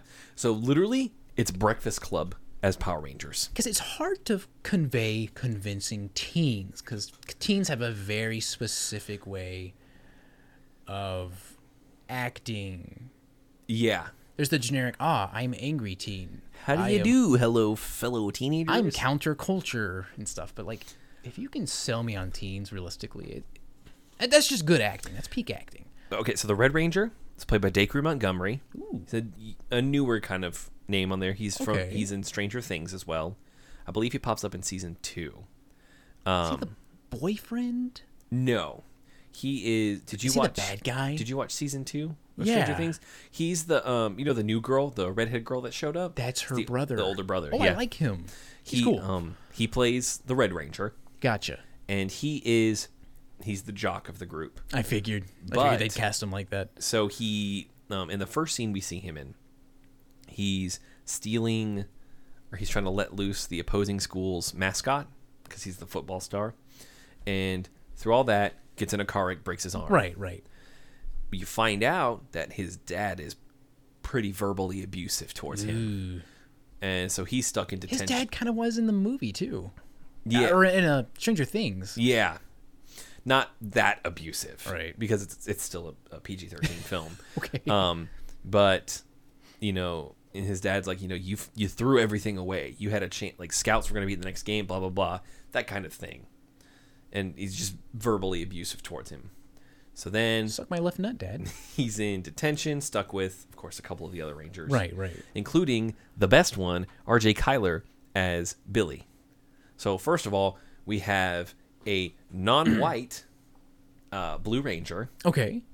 Cool. The thing is that Billy's on the spectrum. Really? He is autistic, and they handle it in a beautiful way. It is so. It's hard to do. He is the heart and soul of this film, and there's a moment in this film that makes me cry every time. That's awesome. When people portray autism or Asperger's in film, it's very surface level. A quick Wikipedia, or what we perceive as. And they did such a good job with it here. He's such a compelling character. The rest of the cast is fantastic too. Naomi Scott, and the rest of them. And I say the rest of them because I can't remember their names off the top of my head. I'm such an asshole. I'm sorry. That's what IMDb is for. We can't remember everything. Jesus Christ. Right. Naomi Scott, you might recognize. She was the Princess Jasmine in the Aladdin movie, the live action one that came out recently. Gotcha. See it, but okay. Yeah, no, I don't give a shit about that. Like if I just want to watch a shot for shot remake, I'm just gonna watch the movie, like the original movie. I don't know what the point of these are. It feels what so if weird. this cartoon was real? Whoa. That'll be a movie ticket plus tax, please. Yeah, that'll be fucking $30 for two of you to see it. We botched the songs. Come see it. Anyway. Exactly. But I can't say enough how much I adore this film. Came out of nowhere. And it's Remember not that old getting Sentai series? Here's a film about it, high budget, and it's amazing. And it's okay. not gonna get a sequel. They're rebooting again, so I'm stuck forever without any more of this heartwarming, heartbreaking, powerful cast that sold me, that reignited that love for Power Rangers I had. Well, good for it for being so good that it's just self-contained in its goodness. Yeah, and am I sad that I'll never get more of it? Yes. But am I happy that I got what I did? Absolutely. It happened. I can't believe that I bought tickets. Sorry, my ass is going numb. No, you're good. And it was I walked out of that film just being like, oh my god, what did I just watched? I loved it. And it was during a time where we're getting kaijus are back. Now Sentai is back? Hold on. Best timeline. Yes. What's your number 4? My number 4. Because we're hitting the 2.5 hour mark. Good God. I'm gonna keep this quick. What We Do in the Shadows. Yeah, Taika Waititi, baby. Yeah, so a lot of people are probably gonna think, but Mike, that's a series. No, it started off as a film. Wrong. Few years back, and it is so good, and it kind of appeals to horror nerds who have read Dracula and know about Twilight, because it shows it's a Big Brother style reality type movie, documentary if you will, about vampires, and that sounds dumb and like it almost sounds like a Family Guy joke. Remember the time I was on a reality show with vampires? But no, it's a lot smarter than that, because each vampire represents a different era of vampire, and it shows how they compare and contrast, and it's really something for the horror nerds. I'll say it's directed and written by both Taika Waititi and Jermaine Clement. Yep. So like that's just that's a match made in heaven. Yep. That's without a doubt. I mean, come on, it's only an hour and a half. If you're keen on your Bela Lugosi and Christopher Lee and the Nosferatu, and you want to see something that almost panders to the fact that you know about all these vampires, watch this. It's hilarious. All right, so once again, because I fucked up, Power Rangers, can't stream it on any free service. Good God. But actually, no, it's on Hulu. Okay. So it's on Hulu. So watch it on Hulu if you have that, or you can rent it from the usual suspects. That's YouTube, Google Play, Vudu, Amazon Prime, and iTunes. Perfect. What We Do in the Shadows, I believe the show is on Hulu because it's on FX. I think so. But if you want to stream, if you want to rent it and not buy it, first of all, you can't see the face I'm making, but it's basically saying buy the fucking movie. It's amazing. Just own it. I think that is a great choice. Thank you. But if you want to rent it because you're a fucking nerd or whatever, I'm sorry. You want things digitally and temporary. Luther. You can rent it from YouTube, Google Play, Vudu, Amazon Prime, iTunes. It looks like all of them are $2.99 for the usual, probably 24, 48 hours. Not bad. All right. Give it a shot. My number 4 is another John Carpenter film, but one that people don't talk about enough. It is They Live. Oh! And a very topical film as well. Okay. I think I've never seen They Live. Really? As much of a John Carpenter fan as I am. I missed out. I think right now would actually be the best time. So They Live is kind of John Carpenter's attempt at attacking capitalism and subtextual messaging and things like that. Is this the film where he gets glasses and he can see the aliens? Okay. It's got Rowdy Piper and Keith David in it. I lied. I do know a little bit about this. I still haven't seen it all the way through, though. I'm not going to talk too much about it because, again, we've been here a while. About movies. And, I don't want to spoil it. Yes, I know the movie's 32 years old. But it is a fantastic watch. It's very topical. I think if you watch it now, considering the ramifications of the last 4 years we've had, I think you'll find a movie that is scarily accurate. It's one of those, much like Falling Down, is a very forward-thinking movies and kind of foretells a threat that just gets more and more tangible. Right. I love these timeless movies and these timeless subject matters. Yeah, agreed. Because I mean, this like the topic of capitalism and the subtextual messaging that these magazines and this visual media can put in you. Is even more prominent today. Good news, you can watch it completely on Hulu. Perfect. Or Stars. Ooh, I see a lot of services on there. So if you have a premium subscription to Hulu, Stars, YouTube TV, Sling TV, or Amazon Prime Video, you can stream it without paying for it. Perfect. Or if you want to rent it because you're a loser, it's the usual suspects. Digitally renting is the goofiest shit to me. I know. I say that as I rented something recently. Digital and temporary, I can't. There was a movie that was supposed to come out in like April. It's called The Way Back. Yeah. With Ben Affleck. And they're like, you can rent it for like, I think it was like $14.99, or you can buy it for $25. And I'm like, you know what? I don't know if this movie's going to be that great, but I'd rather pay the fucking $25 and just own it. If you find it risky, I guess renting looks appealing. Right. But that's my number 4 is John Carpenter's They Live. You can watch it on any number of services. I cannot recommend it enough, especially right now. Good stuff. Yes. Those are both our woke and accurate movies. Right? I realize, like, I think the funny thing is our intention isn't to be like, get woke, but it's like, you can see how even 25, 30, 35 years ago, people were starting to pick up on these things. And yeah, like I said, they're forward thinking, and it's 20, almost 30 years later. We're going on 30 years with Falling Down, and it couldn't be more real. Yeah, exactly. And we're here to tell you that on this podcast. And they're also just great movies. Yeah. Maybe a little confusing at the time, but it just gets better with time. Agreed. Ages like fine wine. All right. What's your number 5? My number 5 is Buffalo 66. I have literally known like it is one of your movies today. I'm really trying not to be a hipster douchebag, but like these movies need to be watched. It is a very artsy film that's also a character study. It follows there's a lot of different people who come and go in this movie, but it hones in and almost gets tunnel vision on this one dude, and how with a character study movie like this, you can really see their inner workings, and I find that very interesting. It's also almost kind of a vanity project because the main character wrote, directed, casted, did everything. Yeah, I'm seeing it's a gentleman named Vincent Gallo who directed, wrote, stars in it, did the music for it. Yeah. God dang. So it's very much it's from the heart.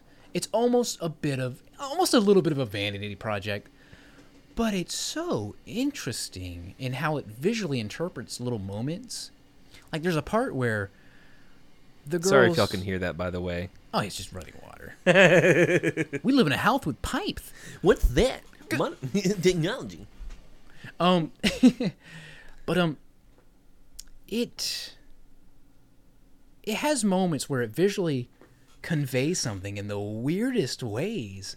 Like, he takes this woman to meet his parents, and the dad thinks she's kind of cute. So instead of like saying that or just having a one-off line, it goes on a full like 5-minute tangent where everything but this dude goes dark, and it shines a spotlight on the dad, and he picks up a mic and he starts singing to this girl, and it's like, what am I watching? What the fuck? It's like if I just stopped and started singing about how I love doing podcasts, that'd be weird. A little bit. Yet it really drives home what I love about doing podcasts. It's really weird, kind of artsy, a weird character study, and definitely a vanity project. Watch this movie. It's art. I mean, okay, so I look at Wikipedia for it. Described Buffalo 66 as a 1998 American crime comedy drama. Yes. Film written and directed by Vincent Gallo. And yes, it does have the trappings of crime going on, but it's the way it's told that's very artsy. I mean, the first sentence is, the film was generally well received. Empire listed it as the 36th greatest independent film ever made. That's impressive, because I'm assuming that's probably either out of 50 or 100. It's 50, yeah. I mean, still. It's phenomenal. Watch Buffalo 66. So it is slept on hard. You can watch it on Tubi or Good. Pluto TV, or if you have a subscription, you can watch it on Amazon Prime Video. Woo! Everything else, you can rent it from the usual suspects. That's YouTube, Google Play TV, and Vudu. I'm afraid nothing was going to come up for streaming services for this movie. I'm kind of shocked, like Amazon Prime, Yeah. you know, because you hear of like art house films, independent films, and you think immediately like, oh great, well I'm gonna have to fucking Hunt it down on VHS or some weird format. I'm gonna have to find it on fucking Laserdisc. Laserdisc. And my number 5 is a film that you put me onto. Oh yeah, you've been teasing this. I'm honestly clueless. So here's the thing. There's a man in the world of horror named Jeffrey Combs. Oh, One of the most underappreciated horror actors. oh, that one. Ooh, okay, let's go. And there's a gentleman named Stuart Gordon who directed a film with Jeffrey Combs entitled The Reanimator. It is a fantastic flick, but one that is very often talked about as a great B-grade horror comedy. It's horror no longer dark comedy. it's no longer a hidden gem. It's actually kind of emerged into popular horror culture. Exactly. Well, I was watching the documentary called In Search of Darkness, which if you have Shudder, you should absolutely watch. It's 4.5 hours detailing the 80s in horror. I think James Rolfe is in that. He is. It is a fantastic documentary. A little light when it comes to talking about certain big events that I think should have been discussed more, but that's neither here nor Fair there. enough. It's on Shudder. It's totally free, so it's worth watching. But we're going to talk about the second film that they worked together on. And a lot of people don't realize, wait, they did another movie with Coombs? And They sure as shit did. what is it? And I'm going to argue here, I'm probably going to piss some people off, that it's the better of the two films. Ooh. We're going to talk a little bit about From Beyond. Let's go. So, The Reanimator and From Beyond are both very Lovecraftian films. Yeah. Obviously, The Reanimator is based on H.P. Lovecraft's Herbert West, The Reanimator. And dare I say that Jeffrey Coombs in Lovecraftian stories are bread and butter. Just work together. And they use the same ingredients here as they did with Reanimator, so it's kind of confusing why no one talks about this. Right. And I think the interesting thing about it, too, is look at the colors. So here's something we don't talk about often outside of, like, film composition classes, right? Yeah. Or unless you're really digging deep into, like, creating your own films, or you're just really interested in it. Yeah. So Reanimator is very green, obviously. The slime itself. Yeah, or like it's that ooze, mystery of the ooze, slime green. Yeah, kind of Nasty. almost the blob like. Right. Which I found out was apparently just like glow sticks dumped into. Right. Very cool. That is kind of cool. And it gives you the sense of decay and rotten bodies and stuff. And it really feels like this. Grody. Yeah, it's a very grimy kind of film, and it's very green. It's interesting to me how they contrast like the sterile, like hospital that gets clean worse and white, but then it emphasizes the blood spatters. So much and then more. you have the house, which is very dark and dank and decayed, Mm-hmm. and then you have just this almost angelic looking. Yeah. You know, it's very bright, very, very in your face. When he brings out the serum, your eyes are drawn to it. And what does it do? Your attention. It brings life, right? So then we talk about From Beyond, and you look at just this neon pink and purple, very... It is drenched in bright, yet saturated. contrasting. Yeah, just color. Just this... It does such a good job at conveying the entire experience, everything as otherworldly. Right. As you see everything it's just very, descend into It- chaos. It's very much a cyber nightmare. Yes. I will very much agree to that. So it is more body horror as well. And it's much nastier, I think. It's kind of on the Thing levels of... And it's very wet. Yeah. You know? And that was a thing the 80s loved to do. They loved to make their practical effects just glisten and... It's not quite as bad as Society. No. If you know what I'm talking about. Yeah, I do. No, I'm sorry if you know what I'm talking about. But the part where Jeffrey Combs kind of reaches out, gets pulls himself out of the... Yeah. And I really like the switch as well from what's her name? I feel terrible about this. Barbara Crampton.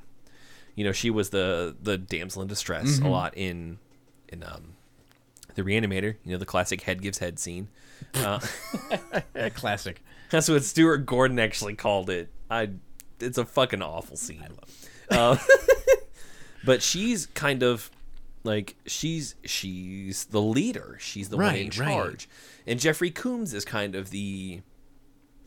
Definitely a different Combs than you're used to. He's not the narcissistic asshole he was. Which won my heart. And oh, yeah.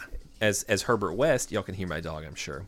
Here's him not being typecasted. No, here's him having a chance to really play a different character. And I cannot stress enough how brilliantly this film is told visually. People always, when they think of Stuart Gordon and Jeffrey Combs, and probably even Barbara Crampton, they think of The Reanimator. Why are we not talking about From Beyond more? It's kind of the sister movie. If you enjoyed Reanimator, I can't recommend this enough. Whoops. Ooh, you beeping? Christian calling me. What? Weird. Yeah. Random call from a friend during a podcast. So, how rude. There's this dumb trend on TikTok going around called "I ain't never seen two pretty best friends." Right. Ladies and gentlemen, I found both of them. Boom. It's From Beyond and Reanimator, but From Beyond is just prettier, I think. I think From Beyond is just a better film. It leaves such an impression visually, and it almost when a modern day movie tries to do that generic neon aesthetic. If you want to see the authentic version of that bright neon aesthetic from the 80s, watch From Beyond. If you want to see how it's done. Because it reminds me of, I don't know if you've seen it yet, Color Out of Space, I believe is what it's called on Shudder. Yeah, I saw the thumbnail for it. Yeah, it's the one with... you can tell it's Nick Cage. trying to do that. This is... Whereas From Beyond is Lovecraftian in lots of elements, Color Out of Space is a very Lovecraftian film through and through. Right. It's that descent into madness. It's these characters who maybe you care about, but it doesn't matter because they're just meant... It's like Ito Junji stories. Yeah. Who's also a very Lovecraftian style Horror horror manga. These awful events. Exactly. They're not... It's just... It's depression. That's really what it boils down to. Enough said. They're very, very sad stories. But From Beyond is fucking excellent. Go watch it. Please, let me see. You know what's weird? I usually recommend the highest quality format, but this movie would look cool on VHS. I'm not gonna lie. Absolutely. I think having that... God knows VHSs are like $2 on eBay. Oh, God, right? So, From Beyond... Oh, wow, that's a small list. Yeah. So, if you have a premium subscription, you can watch it on YouTube TV and Amazon Prime Video. Otherwise, you're renting it from Vudu, or they also offer you the ability to buy them as well. Cool. Rent it for $4. Probably buy it for $15. Coombs will win your heart. Absolutely. I love that man. Bonus film that I don't think is really underappreciated so much as it's just kind of Netflix schlock, so nobody really cares about it. Would You Rather stars Jeffrey Combs. It also has old boy from Trailer Park Boys in it. That is a fucking awesome movie. If you like... The best kind of schlock. Yeah, exactly. It's not super gory like right. Saw, but it obnoxiously exploitative. It's pretty brutal. It's violent in ways that aren't overly bloody or gory. Right. It's violent in ways that are visceral. Ooh. It's really good. It's like an hour and 20 minutes. It's got some familiar faces. And if you thought Jeffrey Combs was an asshole as Herbert West, he brings it back. He's a monster in this movie. If you fell in love with From Beyond, or not From Beyond, the Reanimator for Combs' great portrayal of an asshole, he's back at it here. Oh, yeah. I cannot recommend it. And it's free on Netflix. So if you have it, go watch it. But ladies and gentlemen, I know it's been a long ride, but here we are at the end of the... 10 movies, 10 games. It's the end of the first episode, the first ever, only episode. Only first episode ever. I swear. First once. I'll get there. Exactly. But hopefully you come away from this with some recommendations, whether you're a gamer, you love movies, you're a horror hound. Or you're looking for something that maybe feels tonally appropriate or maybe even like politically appropriate in these days. Something that's just aged and has gotten better. Maybe you can take that from this. Because we kind of live in a day and age where I feel like I've seen everything. Yeah, I watch a show that recommends some new stuff, and I get excited.